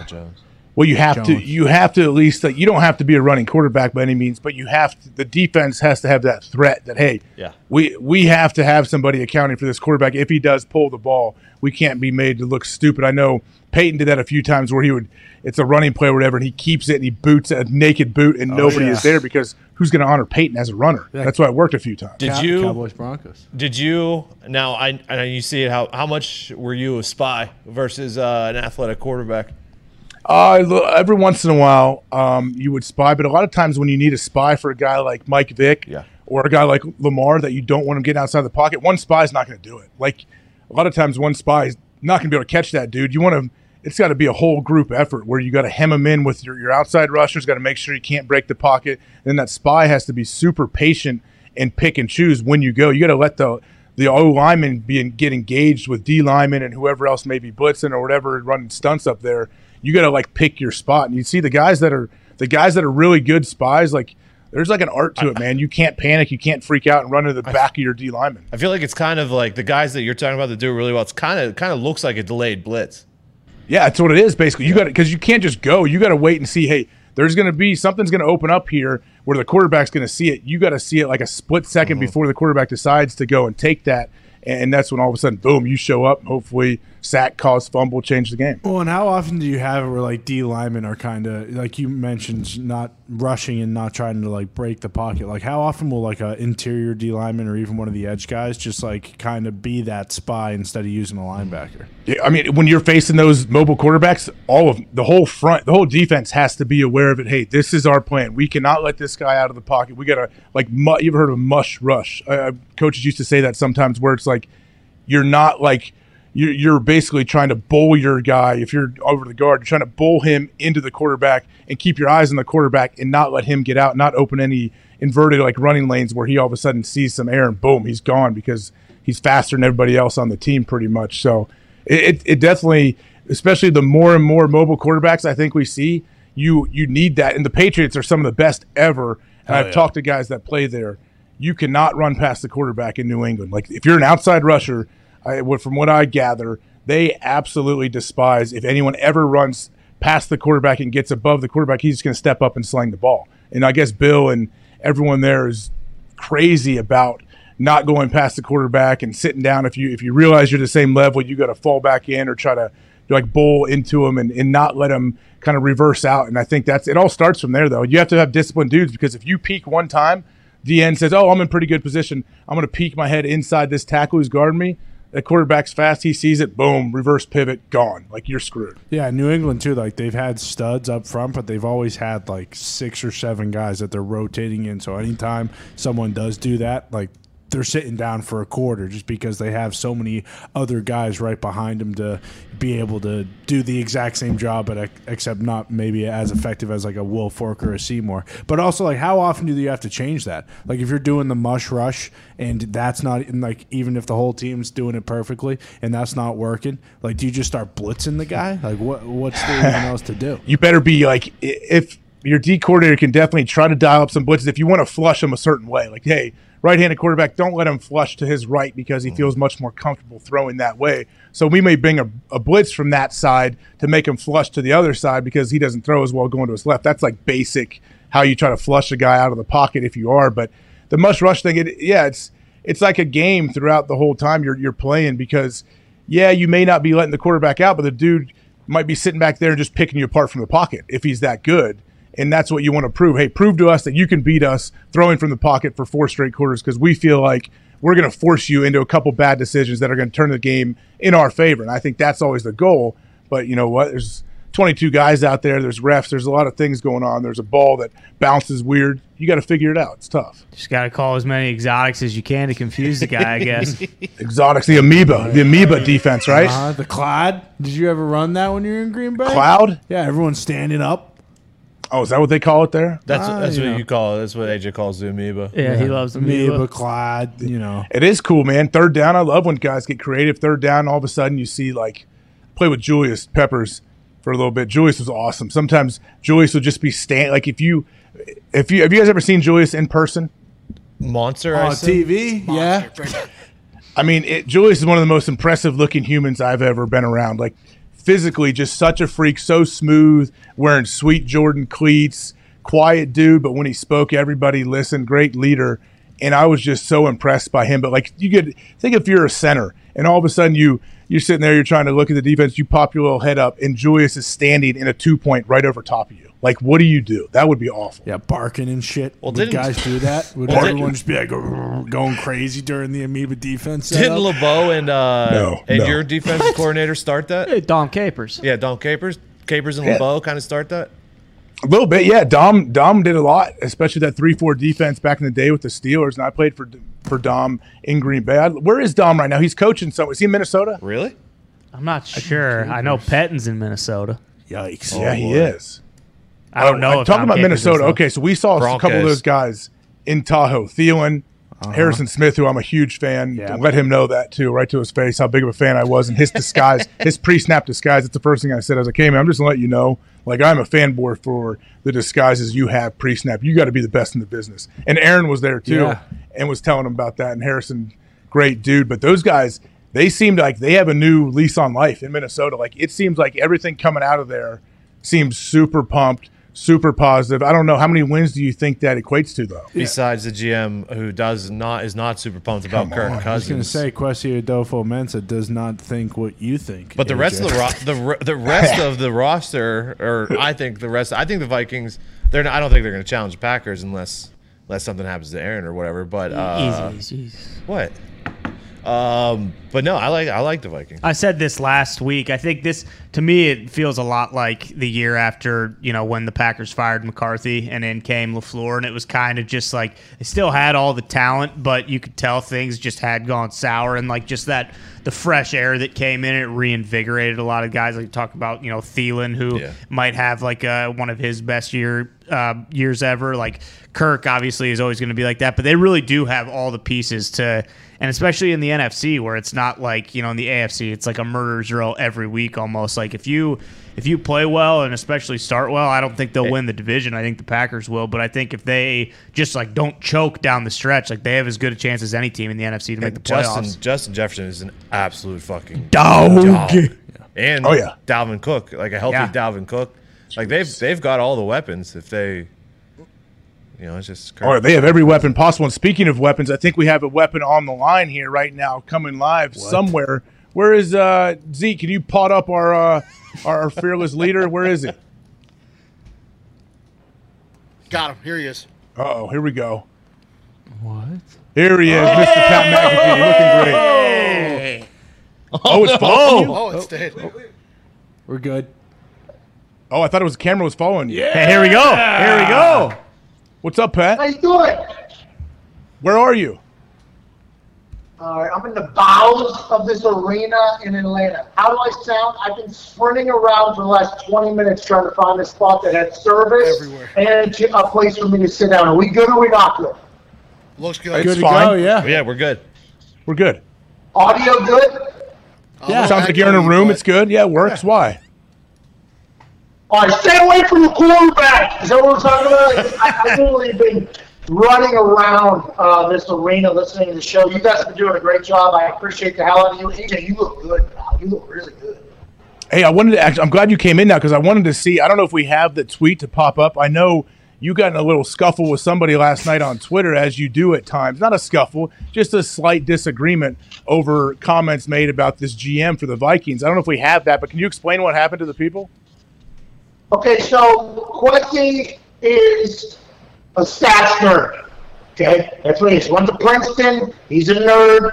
He came out and actually said, like, I might not know football as well as other GMs, but they don't know math like me. I think it's his exact quote. He actually came out and said, like, their worst thing is my best thing, and my worst thing is much better than their worst thing. Okay, so I learned a lot about Kwesi immediately upon that said, okay, so this guy views himself as a numbers guy. This is a numbers guy. Let's not worry about the football. Fuck. Let's not do that. Let's just do it with the numbers, okay? I got respect for that.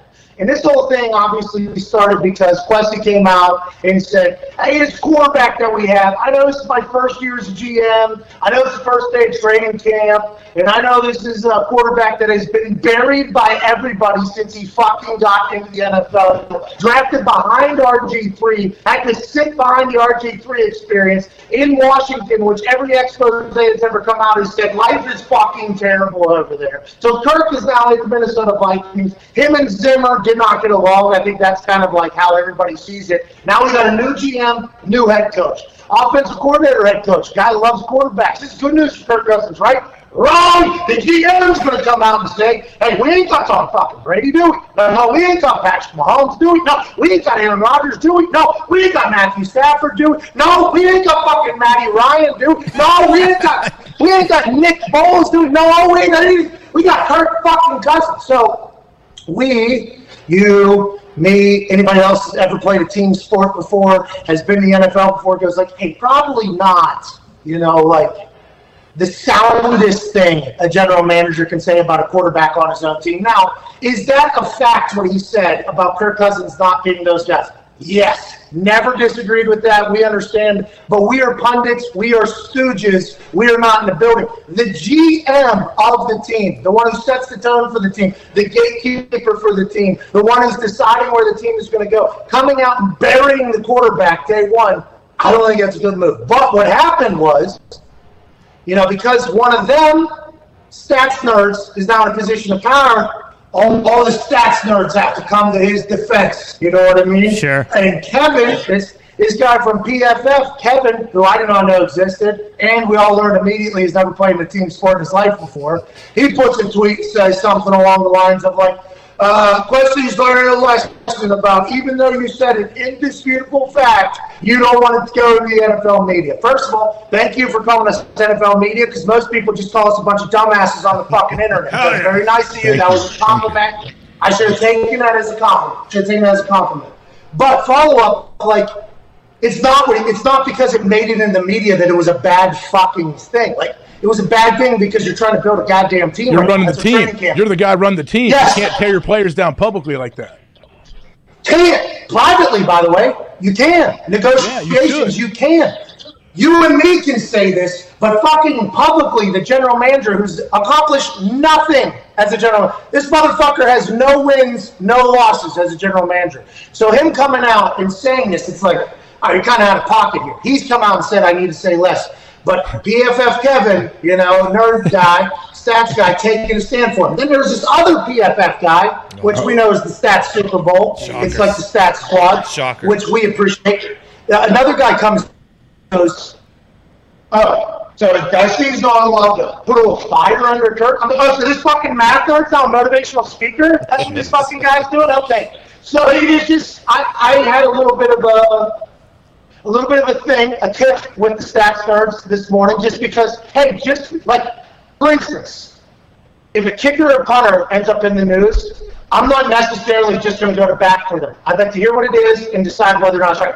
For instance, Josh Lambo is suing somebody because he got kicked, okay? I will never go to bat for that. If a man kicks you, you fucking kick him back. You don't sue him. So you never heard me talk about that entire thing, right? So I think the stats people feel like no matter what, we got to go to bat for stats folks. And that's why this morning I was like, you motherfuckers have never been on a team before in your life. You punched T9s and you've done these maybe 24 contests that I would have beat you in elementary school and all these other things. Like, I don't need it. It's basically where I was at. But it's a feel-good Friday. We need to move on. AJ, thank you for allowing me to broach that subject. I think I'm glad you did, because I saw this play out online with you, and I'm like, yeah, why? First off, the comments, I just want to know, what was the intent behind the comments, you think, from the GM for the Vikings? Questy, like, was he just not thinking, or did he have some kind of like, okay, this is going to light a fire under Kirk, which you could do that, but say it to him one-on-one in the building? By the way, if Questy's going to be a motivational speaker for his team, he's like Bear Bryant, a badass. Okay, maybe we need hey, we're learning too, right? We're learning too. But, I think the purpose and the point of him saying that was he has no fucking idea what he's doing in the position that he's doing yet. He'll figure it out, right? Or is he trying to make excuses, though? Is he trying to make an excuse in case it doesn't go well? Is he trying to make a pregame excuse to say, hey, if we don't win a bunch of games, we don't have Patrick Mahomes, we don't have Aaron Rodgers? Is that what he's trying to do? Well, if you got a defeatist attitude as GM in your first year, that ain't fucking what you wanted anyways. Yeah. Diggs said, I heard Diggs just chime in there and say self-handicapping, and Diggs said that yesterday, and that would make sense, but that ain't the fucking GM I want. Okay. The GM I want is the guy that's going to self-handicap first day on the job and ain't going to win a game. Get the fuck out of here. My biggest issue is the stats community is vital to the NFL community at this stage. We are thankful for them. Very, very thankful for them. But also, the self-awareness level for a lot of them feels very low. Motherfuckers that have never been on a team before have no idea what it means to have camaraderie and chemistry, and not necessarily the fastest guys and the quickest guys are going to make the best team. Sometimes there's, a soul in the human, because this isn't a fucking video game, It's an emotional game, too. Every play is super emotional, too. Yeah, so that's why I got all heated, but we're past it. we're past it. Kevin put a follow-up tweet to somebody else asking why I attacked him so much. I didn't even think I attacked him that much. I mean, I guess stats nerds never been buried. Yet again, never been in a team sport, right? So like that just proves even more. So he came out and said, I think he said, we'll see who's right and who's wrong. It's like, you're wrong. What the fuck are you even talking? Like, it's not like a we'll see thing. It's like Kirk Cousins. He won't say it publicly because Kirk Cousins has been in team sports before. Kirk Cousins is the quarterback of that team, leader of that team, and happy to do it. Kirk Cousins is going to come out and say, like, the GM on day one saying I ain't shit, not great. Like, Kirk Cousins is going to take the high road. You know what I mean? That's what the fucking guy's going to do. We just would hope that the stats community would understand that just because he's a stats person in a position of power doesn't mean you have to go to bat for every fucking thing that he does, because that would be just out of pocket and out of line, especially in this situation. I think Hideki would be a good GM, by the way. I think the numbers is a big part of being a GM these days with the salary cap tricks. But don't be coming after me for pointing out the obvious that, hey, that's a fucking stupid thing to say as a GM in the first year. I just didn't like that. Anyways, Feel Good Friday, AJ. Feel Good Friday. It is. Hey, Feel Good Friday. Who's got to be feeling good right now about their team, about everything? The Arizona Cardinals. I haven't spoke to you since the addendum was removed from Kyler's contract. We're good now, right? We wipe our hands clean of it? Yep. I have to. What? It's like it never happened, right? Zach Brown. Hey, we were at the Zach Brown concert last night. The entire office was there. Concert was great, by the way. Concert was great. The venue. Where? It's called Ruoff. It's a great amphitheater here in Indiana. I've been going to it for 10 years or whatever. Haven't been in years. One particular suite that we bought sold 2 suites. So, I mean, just double booking a suite, that's tough. You know what I mean? That's tough. And then wait, you bought 2 suites and you thought you bought 1? Well, we bought 4 suites, actually. Only ended up with 2 because a couple of them were double booked. I mean, it was just the process of getting there, nightmare. I assume it's not Ruoff's fault, but I mean, surely felt like it. It was. We get in there, though. Having a good time. Zach Brown kills it. At one point last night, I looked on the stage, 6 guitars, 2 fiddles, a 3-piece horn setup, 2 backup singers, 2 drummers, and a fiddle, and one of those fucking tambourine. They got like 15 people. It looks like an orchestra. They're just crushing. Okay, crushing. Trying to figure out when to leave, when to stay was the whole thing too. There was one point where it's like, we should probably get out of here. They're probably done soon. And a decision was made, well, let's depend on what the next song is. If the next song is the song we know, we'll stay. If it's not, we'll leave. Connor, what song came on immediately after that? I mean, the devil went down to Georgia and it brought the house down. And we fucking sing, right? I mean, it's just... By the way, in Georgia right now. Ooh. Oh, yeah, that's right. With the devil Corbin. Fuck down here. So what did that have to do with Kyler? Anyway, so while we were there, this came through. Like, we were all at this concert having a good time. Nick was way too high. That fucking guy should not take as many edibles as he. Oh, His no. problem. Connor was screaming, bouncing around, having a good time, dancing, as if it was techno a couple different times. He was feeling it. Diggs and his wife having a good time. I mean, it was good. It was great. We're all in there. And then I think Dunk sent the text in, or maybe Bruce sent the text in. We all looked at it, and I felt us all hit the middle of the song. Might have been fucking Chicken Fried. Might have been playing Chicken Fried. And we all just stopped, looked at each other, and were like, this isn't going to make it better. Jeez. This isn't the right. You're shining a light on it. What? They're shining, even though, they took it out. You're giving it more pub, though, by coming out. Oh, we didn't understand this distraction. We got to remove it now. Like, okay, but damage is done, bud. It's already been out there.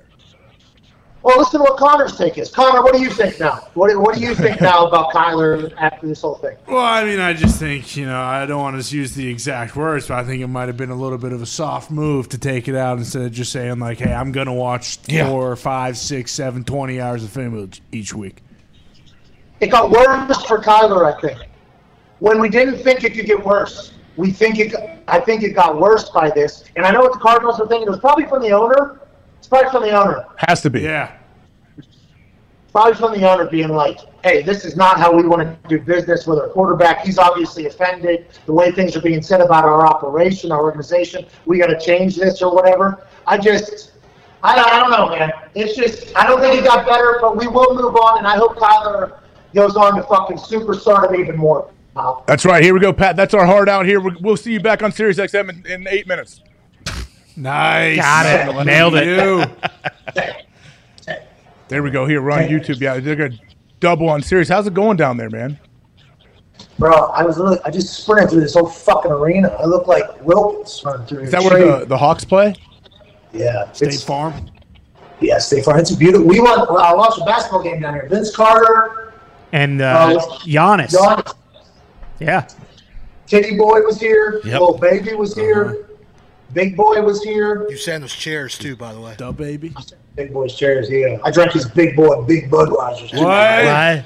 Really? You sat? Were you courtside? Yeah. Dominique Wilkins was there too. Really? Yeah, playing? No, well, he was just saying hello. Vince was still playing, though. There was like a good 3-minute segment of the first half where it was the Vince Carter show. Got subbed in. He was fed the ball every time. He had a couple fades. I think he hit a dunk. It was awesome. I was like, all right, here we go. Here's the show. And then he sat back out. Giannis was there. He's massive. But this is a very nice arena. It is just impossible to find anywhere that's quiet at this particular time of a WWE day. Yeah, I would imagine there's a lot of moving parts, a lot of things going on there. So you have SmackDown tonight, and then you go to Nashville tomorrow? Tonight. I think I'll probably fly in there tonight. And then Nissan Stadium, sold-out stadium, outdoors. Do you have any idea on the weather? Have you checked? What? What if it rains? The ring will be covered, right? If it rains, that'd be kind of sweet. What if you had like a rain match? Yeah, I'm not sure. I don't know any of the ins and outs on that, but I do believe rain was in the forecast. I think it's kind of fallen off a little bit. It should be a great night in Nashville tomorrow evening. I think I was invited to Titans training camp tomorrow, too. Should I go? Do it. Yes. Probably. Ric Flair was there yesterday, right? Who? Ric Flair was there yesterday, I think. Woo! Wait till I see Braves. I'm fucking. Do it. Right here. Ball tap. Give him a ball tap. Hit him in the balls. Right in front of all the boys, too, just to fucking, hey, go Colts. He'll kill you right there. He will kill you in front of his team. Imagine him grabbing my neck. And just pushing you off the field by your neck. What else? I want to talk about something else. Yeah, DK or what? Hey, did you talk to Schultz? Did you get to the bottom of that? Is he the only insider for Seattle? It sure seems like it. He talks it. to Cliff as well. Like he everywhere out there. He's the that division. I feel like that's him. It's a pretty good little in. Yeah, great division to be an insider in too. Yeah. Well, it's just a good in too. Like, you guys drink coffee? Yeah. Oh, yeah. Right. Yeah. I thought so. Yeah. We didn't know. We just assumed you did. But yeah. Just wondering if you wanted to tell me some stuff. Kelsey Guardian cap. Jason Kelsey's a fucking legend. Did you see that? Hey, somebody else came out against it. I forget. Maybe CJ? JJ Noah Fant did. Noah Fant. There it was. Noah Fant. Everything you said, basically. Like, hey, this is uncomfortable. It's heavy. It's fat. It's big. I look stupid. I've been playing football for 30 years. I never had to have it. Dr. Alan Sills lives by the research and study, though. He says he's helping the world out, so I can respect that. But there's no OGs that are ever going to be like, yeah, you can change everything that I do, basically, and it's going to be okay. You know, like this is a process because the younger guys are already using it in college. This is just like when the strike zone thing happened. Like the old guys who were taught to play football with hairline to jaw, literally taught that, incentivized by that, highlights were shown by that. Then they were told, hey, head up like this, hit with your face, and then tackle up here. And there's a bunch of old guys, AJ, Harrison, we all stopped there like, hey, fuck you. But then these young guys grew up in this heads up football. It's just like naturally and easier. I think the same thing for the Guardian caps. There's always going to be like a transition phase, but I'm going to enjoy it every time. When a guy puts fucking bubble wrap on the outside of it, I'm going to laugh at that every single time. Yep. Yeah, when he's openly just mocking it in front of everybody, and he's a guy that's a cornerstone of your franchise and will be forever as a legend. Yeah, it's pretty amazing. And the guy can still play. I don't know if you saw that. I commented. We played the clip on here. I came on it. It was a great rep. Even though he had bubble wrap on, whatever. Great feet, great drive, hand placement, beautiful, like nice pop. Like he still has it. He's gonna have a great year. I mean, why don't we should do that. Put the bubble wrap on top of it every day but game day. It's called the Jason Kelsey clause. Let's stay safe. No CTE because of KELC. I mean, that is – I like that. You know what coaches are going to say, though? They're going to count how many bubbles popped on your helmet at the end of practice and go, you weren't going fucking hard enough today. You see him? This fucking guy, no bubbles popped. Get him off the fucking team. Get him out of here. Cut him. Look at this. Boom. Low man, good drive. It's amazing because he carries his weight so well. Kelsey? Mm-hmm. He's like 270? I don't know how much he weighs, but being like when a guy is that, I don't know how tall he is, but he has like, he's so quick. You've seen him like when they run screens and Kelsey's run a 4.3, 85 yards down the field like that. There's so many clips of that. But when you combine that with how just cock strong this dude is, like he's one of those dudes. If he gets his hands on you and he was not going to hold you, his hands are inside. It's not holding. Good luck. You can chop all you want. That guy's not going anywhere. He's a leader. He can move. Right. He has incredible hand placement and leverage. He knows leverage really, really well. Yeah. I wonder if he wrestled. Did he wrestle? I'd assume. Feels like it, right? Everybody says he was undersized because Chip Kelly was using him to get out there. Then he's transitioned through like 4 different offensive coordinators now and been a Pro Bowl through all of them. And it's because what, AJ? What? Say. That he's a monster? No. Where's he from? Well, he is from Ohio. Correct. Mm-hmm. All right. I'm out of here. I'm fucking done with Ohio people. Why is that? I walked in here. There's 3. WWE has a lot. Believe it or not, there's a lot of Ohio guys. WWE carrying cameras, doing the whole thing. Oh, good. Yeah, good, gritty guys. Yeah, blue collar people. Some of the other people that I talk to every single time I come here, obviously people I enjoy. They're from Ohio though, so they're Ohio people. So you have to treat them as such whenever you're talking to them. But every single time they're like, "What's AJ up to?" I'm like, "All right, enough with your little Ohio God." I would love to see how mad you would get if someone actually asked you that. No, they do. I don't get mad. I always go, "All right, enough with your little fucking, cosplay. Who's your God, AJ Hawk stuff." That's what I have to give you credit. Go ahead. I give you credit for the Ohio stuff. I never thought of the Ohio thing until you started bringing it up. Well, here's a fucking Ohio guy right here. Literally, an Ohio guy just fucking walked in right here. AJ's on here if you'd like to say. They're everywhere, man. This is a fucking Ohio dude that just walked in here now. This is Grogan. All right, Grogan, what's up, buddy? Hey, you and I met a long time ago. Where at? You remember AJ? AJ, come on. Oh, I remember AJ. He played at Ohio State. I was working at the ABC affiliate with Clay Hall and Anthony Rothman. You remember that, AJ? You fucking bad guy? Wow. Yeah, of course I do. He signed his letter and came. Yeah, I still talk to Clay and Anthony Rothman. Live. Oh, not Grogan, though. Wow. Oh, and I was at the Fiesta Bowl when I had to shoot your lovely wife with the 2 jerseys on. For ABC Sports. Oh yeah. There you go, man. Good for you. What are you doing there now? Are you gonna get in the ring tomorrow night with this guy? No, I gotta stay away from him. He might get me hurt. That's right. Oh. Well, he's got a neck brace in case you have a T3, T4 situation. He'll let you wear his wall. Hey, I'm just a lonely camera guy. That's it. You guys do great work, man. I mentioned the WWE camera work. Just how you shoot it. No, I don't know how you do that. Honestly, it's awesome. Said that. It's incredible. Yeah, and they're also on the road all the fucking time. This jackass, obviously from Ohio. Go Blue! He's a Michigan fan. Oh, wow. Eat that, AJ! Oh. They need fans. That's okay. They need fans. That's okay. That's true. Yeah, that's true. Hey, this isn't the 80s and 90s anymore. This isn't the 80s and 90s anymore. Oh, shit. Hey, same Ohio people, though. In the 80s, 90s, 2000s, 2010s, 2020s, Ohio people have remained the exact same. You know what I mean? Yeah. The whole world is changing but Ohio. Are you a Pennsylvania person or are you a Pittsburgh person? I'm a Pittsburgh guy. Hell yeah. Same thing, right? Nope, not the same thing. All right, I'm out of here. Thank you. Have a great show. All right, go get him, Pat. Hey, good luck. Come on! Is Baron there tonight? Is Baron Corbin there tonight? I'm not sure. I don't know. Probably not because he's a big pussy. Yeah! Say that tonight. Can on Fox. I'll say something like it. I saw a local TV commercial the other day. Yep, sit back down. Guy's name was Bob Rohrman. Oh, yeah. Live next to him. And he has a lion. He has a lion that Rohrman. because his name's Bob Rohrman. And then at the end he says, a pussycat on price. I'm like, so I can say pussycat then. Yeah. Pussycat dolls. Yeah. So Bob Rohrman taught me that tonight I am certainly calling Baron Corbin a big, fat pussycat. All right, see you guys tomorrow. Goodbye. Have a great weekend. Please welcome Josh Sitton. Hey, can y'all hear me? Josh! What's up, City? What's up, boys? Where are you? What up?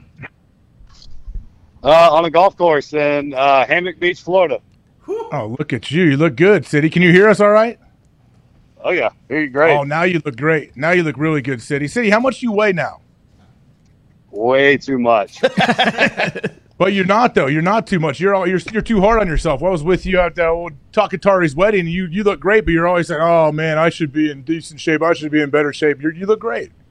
Well, I lost like 60 or 70 pounds when I retired and then put about half of it back on. So mostly muscle, though. We know, City. It looks good. But I wanted to ask you about Kyler Murray, City. Do you have any thoughts on that whole addendum? Do you know what's going on with him, the 4-hour study addendum in his contract that actually was removed? Yeah, listen, don't sign a guy if you got to do something like that in your contract. No question. Don't sign the guy. And here's my thing on quarterbacks. Don't ever sign a guy to a $230 million contract if he's not a top 7 guy. And Kyler's he's a top 10 guy, maybe-ish, 10, 11. What do you think about they think Kyler's like ceiling, though? The potential because the guy can do crazy stuff. His ceiling may be super high, though, right? No, I don't think so. Anytime a quarterback is under 6 foot, I don't think they can win Super Bowls in the NFL. Look at Russell Wilson and Drew Brees. It's very, very hard to do. So I don't know. I don't see it. If I was a GM, I would. Y'all go ahead.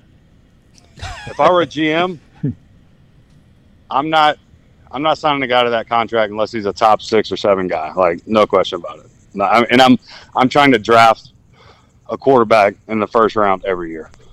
Every single year you would? Every year. Look at the last 20 Super Bowls. 15 of them are won by top 5, top 6 quarterbacks.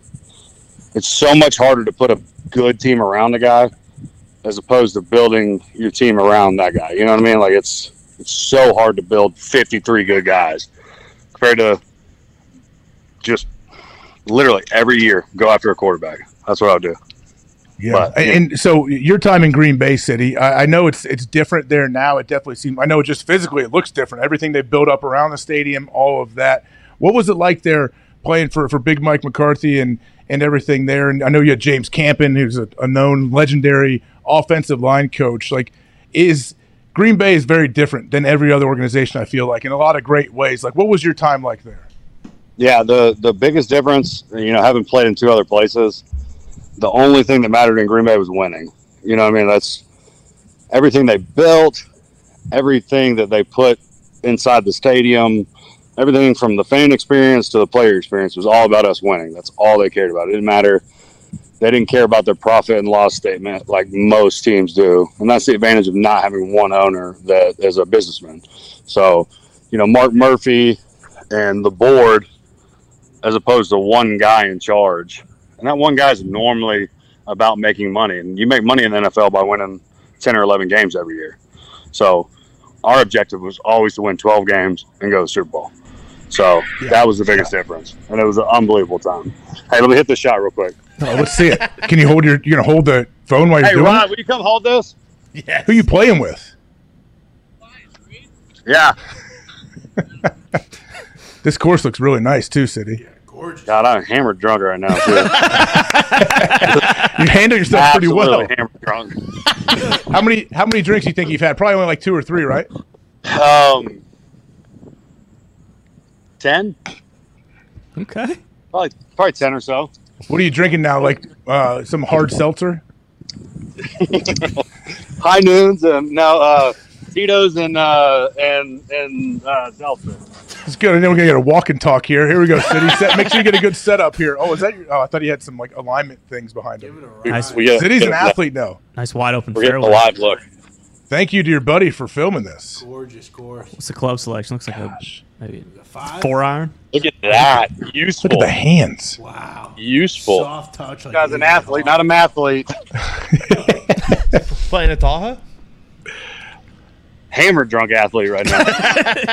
That's right. Hey, City, what would you do if I know the Jensen, the center for the Bucks, got hurt first day of camp, which obviously sucks. Why are you laughing? My buddies are all Bucks fans that are here right now. They live in St. Pete and Tampa. Oh. They say, hey, what are the odds you'll go to Tampa right now and play center? I said 100% I'll go play for Tom. Oh, it'd be awesome. Have you ever played center? Yeah. Oh, yeah. All right, y'all going to watch me play. Sorry. You could do it. City, what's up, bud? City would have to change pants probably 4 times a game due to the amount of sweat he has, though. Yeah, Brady wouldn't like that. He always brings like 4 different pairs of golf shirts and shorts every time we golf. To a golf round? Oh, yeah, every time. All right, we'll watch this putt. I don't know. What's your name, bud? Davis. Davis. All right, what's City shooting today? What's the stimp meter rating at? He shot a 40 on the front. Now he's just too shit-faced, and he's like on pace for like a 55. Sounds like a normal round. Yeah, yeah, pretty much.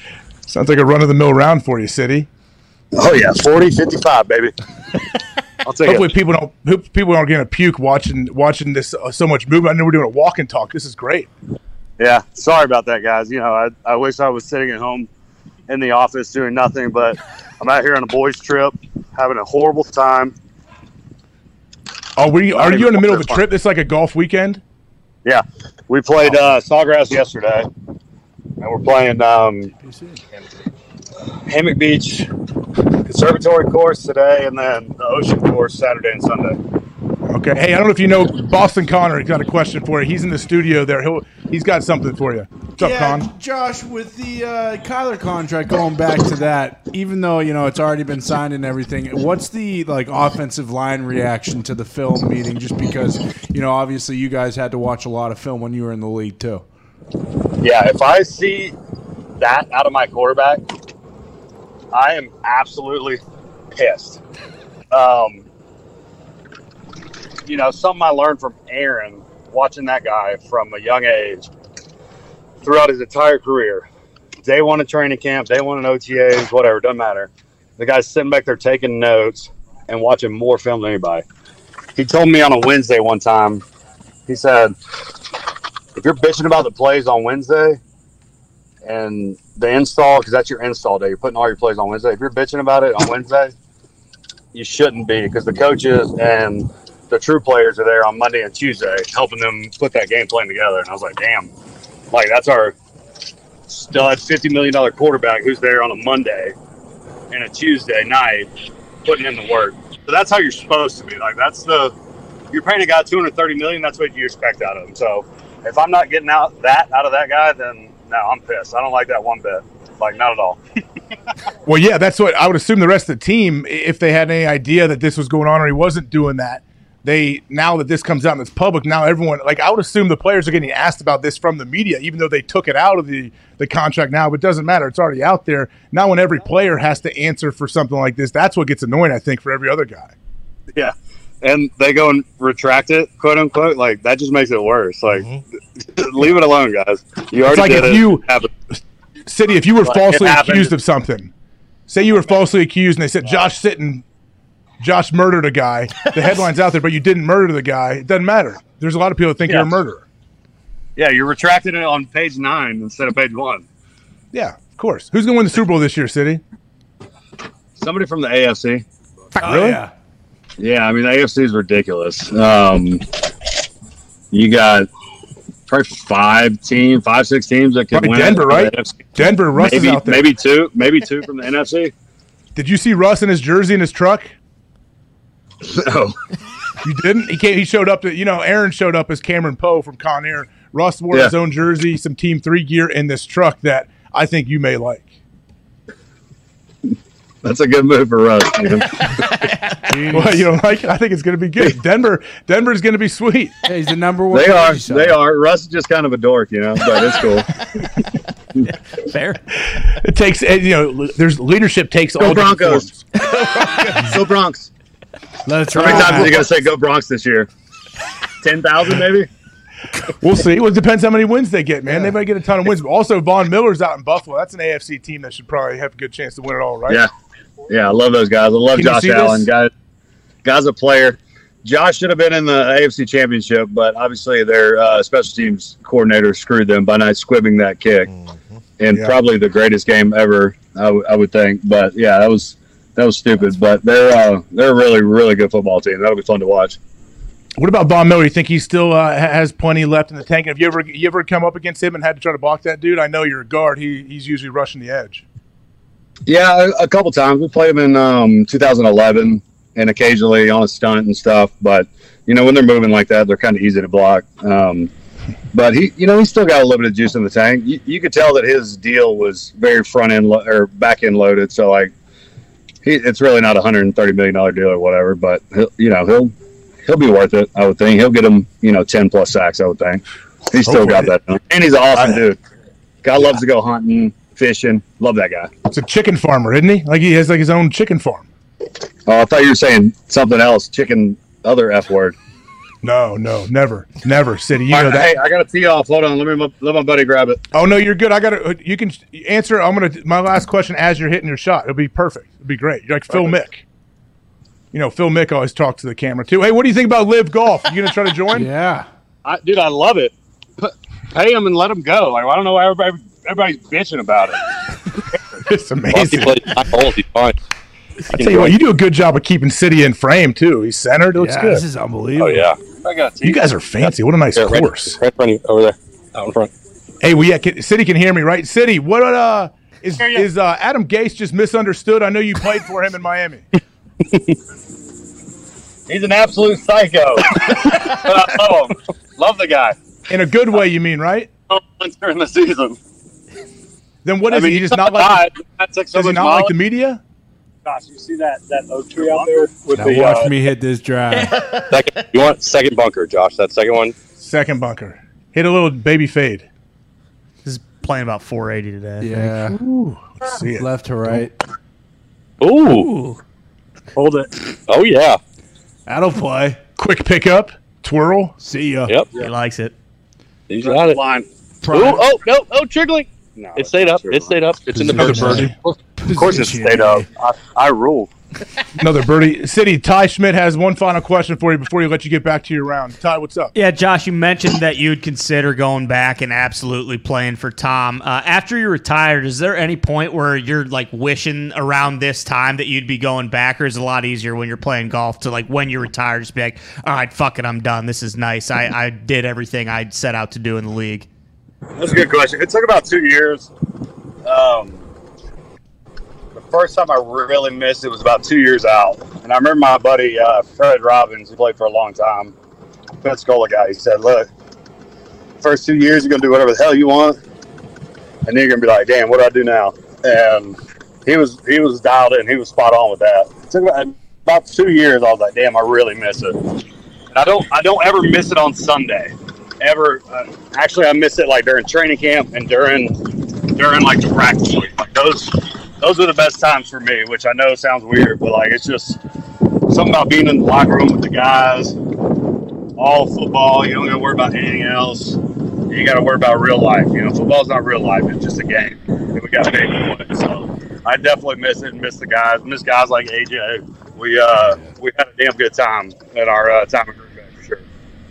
Yeah, we did. City, hey, we're going to let you get back to your round. We really appreciate you, man, especially in the middle of this golf weekend with your boys and your fancy golf courses. So enjoy it. I'm sure you guys can go to some sweet steakhouse and get some fancy wine for dinner. You're such a grown-up now. We did Ruth's Chris last night. Felt real busy about it. Look at you. I'm sure you'd probably wear a tux tonight. So, City, thanks so much, man. Everyone, please thank you to Josh Sitton. We really appreciate it. Have fun tonight. Thanks, guys. Appreciate it. Woo! There we go. Hey, we made it work on the course with him. Huh? He got, 2 or 3 shots. We got to see him putt. We got to see a little bit of his game. Yeah, he had a couple big-time hacks. I didn't know he had soft hands like that around the green either. City's a guy, I don't know for sure if he played high school basketball, but he's a guy that can play everything. He's one of those O-linemen where people would be surprised at how athletic he is because he has great feet, great hands. Yeah, he's just an all-around athlete. Does he drink? I don't think so. This may be the first time he's tried it. Yeah, I mean, anybody who can put down 10 Tito's sodas and still be, with Pretty it. functioning. Yeah, Seemed absolutely. pretty good to me. Yeah. Yeah, I mean, they said he was pacing for 55 too, so they're probably on like 13 right now. I don't think they're, they got six holes left. If he wouldn't have told us that he was hammered drunk, I wouldn't have known. No idea. No, I wouldn't either. And I've seen City at different levels of that. He handles it very, very well. But Elaborate. Diggs, Yeah. what was that, Con? Go, Con, real quick. I don't cut you off. You've seen him at different levels than that. You can elaborate. But no, Diggs, what's up? No, Diggs has a giveaway. I know. We're going to do yeah. you got to come up with a hashtag, Diggs, and we got to come up with a giveaway for everybody. Yes. Okay. Because we do giveaways on Friday. Of course. It is Friday. That's right. Mm-hmm. This week, the hashtag is #BumAssCorbin. Ooh. Okay, that's hashtag BumAssCorbin. Hashtag BumAssCorbin. As you know, Pat has a match with Corbin tomorrow night. SummerSlam. Beat his ass. Nashville, Tennessee, 8 o'clock on Peacock. What? All right, so hashtag BumAssCorbin, BumAssCorbin. Make sure you put your cash tag in the tweet. Just send our fearless leader some words of encouragement for his match this week. For this weekend. Some words of motivation for his match this week. And let him know what he's going to do to hashtag BumAssCorbin. We'll pick 10 winners for $500. That's hashtag BumAssCorbin. Put your cash tag in there. Send Pat some words of motivation, encouragement. You know what I'm talking about. 10 winners, $500. BumAssCorbin. Thank you. Did Diggs, did you mean to match your shirt to your hat? Sometimes life just works out. Yeah, exactly. It's the universe. That's a sweet 3-button Henley shirt. It is. Right, isn't it? I got it from... Massive fan. I think I got it from, what's that store? Target. Old Navy. Target. Oh, okay. Target makes some nice things. Yeah, they do. All right, I'm going to do real quick. I don't want to put anybody on the spot, but we're going to start with Ty Schmidt. Ty, why don't you go and tell us what your favorite part of the show was today, or favorite part of this week, actually. Favorite part of this week? Well, it's Friday. It was a long week, but camp's back. Hearing Schultz tell us that Romeo Doubs might be the best player in the NFL already, in his, second day of practice. It's got me wondering why we're even going to play an NFL season this year. It sounds like the Packers have already won the Super Bowl. They're already the best team. So, yeah. I'm pretty juiced up going into next week. Okay, well, congrats to the Packers on Ty claiming them Super Bowl champs. I hope that does come and happen. But, Nick, what about you back there behind the glass? Easily favorite part of this week, AJ, was the new Feel the Beat segment where we ripped around training camp with a bunch of different beat reporters. Mark Gabali from the Berg dropping it. Dog. Shout out to Sheena Quick down there in Carolina with some interesting news. Stroud. It was awesome. It was great. It felt like a real show, real informative, and can't forget Tommy Curran, what a legend. Of course. He's the man. Zeke, what about you, man? My favorite part hasn't happened yet. It's going to be tomorrow when Pat puts a beat down on that bum-ass Corbin. Let's go! There we go. What about you, Tone? My favorite part of the week, you know what? Not often does everyone agree on one thing in the same exact way. And everyone on this week agreed that Kyler Murray should be watching more film. And I feel like it brought everyone together.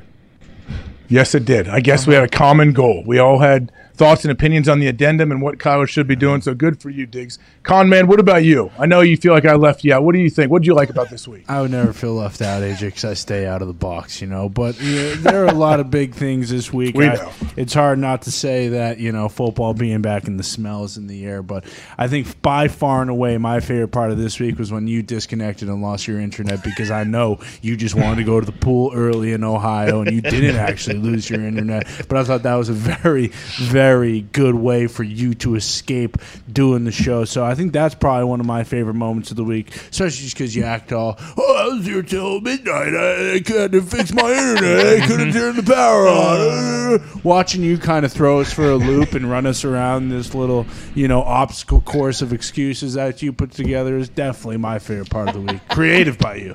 Okay, hey, I'm the one that asked the question, so I have to be okay with the responses. So I understand that is your truth, Connor. So I appreciate. Was that your favorite part? What was your favorite part? Was that your favorite part of the week? My truth, everyone's truth. I mean, my favorite part easily was the vindication from Dr. Alan Sills, the guy that is science. Of course, yeah, that had to feel good. Did you tell your kids, like, hey, no more mouth guards in this house now? Oh yeah, they know. They're gone. They don't have them. They're not in the house. Oh, okay, yeah, you threw them out. No, I didn't. They're keeping them. I want to protect their teeth absolutely. And like for kids, the mouthpieces, like they wear the big old mouthpieces that are like fashion pieces. The binkies. Yeah, the binkies. So now the only thing you have left to change with your kids is that they still plug their noses when they jump in the pool, right? I think we all know the answer to that, Con. That doesn't happen, luckily. What? I thought you said that was a massive problem when you were in Charleston, is that everyone was taking dumps on the sailboat and then jumping in the ocean with their nose plugged. If kids were taking dumps on little boats and holding their nose on a consistent basis in the Hawk household, I may have to miss a few more shows and make sure that I go coach them up a little more. Oh, yeah. Put them through the old Hawk camp like Pistol used to do with you and the Piranhas.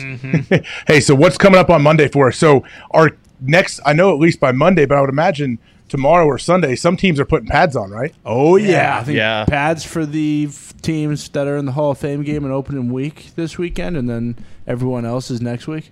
Yeah, Monday. So hopefully, I think Graves said Monday. Hopefully, we'll have a couple full like Donnybrook brawls that we're going to get to watch and kind of talk about, right? Massive brawls. Definitely got to keep an eye on Lions camp next week, strictly because anything that we see will be on Hard Knocks, right? So we'll get some behind the scenes on that. I assume that linebacker who didn't do the up downs, like AJ Hawkwood, is probably going to get cut next week as well.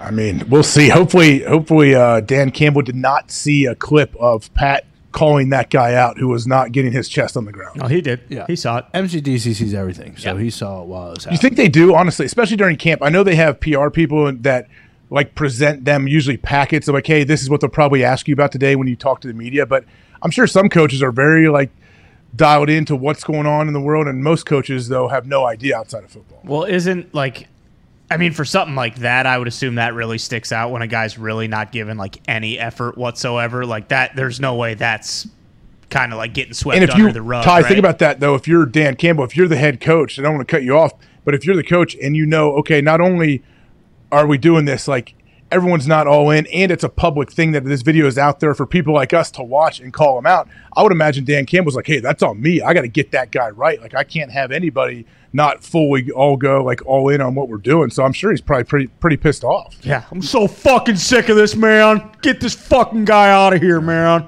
I wonder if Lou Holtz did up downs. I don't know if he did up downs. Actually, Lee Lilly one season was we were doing up downs, and Steve Burline broke his wrist and was out 6 games, and he couldn't play in the game for the Jules Shillelagh against USC. So we never did up downs after that. I thought Rudy and Lou Holtz kind of did up downs together in his office. Well, believe it or not, Eric Parcesia was the head coach, and Ed Devine was the head coach. I never had the honor of being able to coach Daniel Rudy Rudiger, but I did look for players like him. Of course. Coach, are you guys going to join a conference? I don't know. Does someone want to pay me $70 million a year? Because until they do, we ain't joining shit. We're independents. We are Notre Dame. What if Lou legit started saying things like this? What do you mean? They have a better chance of slapping a target symbol on Touchdown Jesus' forehead than they do of us joining the conference before next year. Boom. Is Lou still on TV? Yeah, I don't know. Yeah, Dr. Lou and Mark May every fucking Saturday. Oh yeah, that's still happening. Yeah, it is. Yeah, that didn't stop 12 years ago. No, I don't think so. He's a staple. I think I watched that when I was in college. Oh yeah, I'm sure you did. It's been off the air for a while. Oh, man, Lou's still doing his thing though, right? That's he's the man. Yeah, he's a beast. He's probably still doing speeches, I bet, to different teams. He gets paid big money, man. Big companies bring Lou in. He does the old newspaper magic trick to start, and then bam, he has him. I think he was at an event with that Pat went to. Yeah, he told him the Bumblebee story.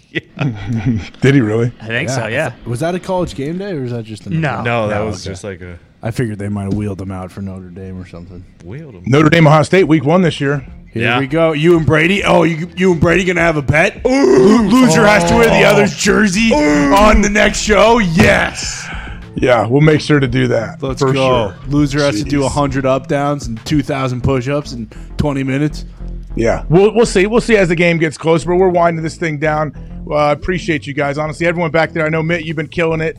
With Foxy out, we're thinking about you, Foxy.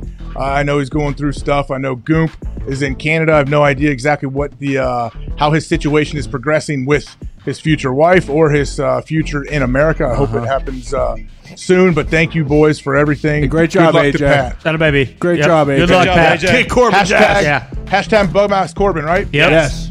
For the giveaway. Thank you guys so much. We'll be back over Action Monday. Pat will be here. See you.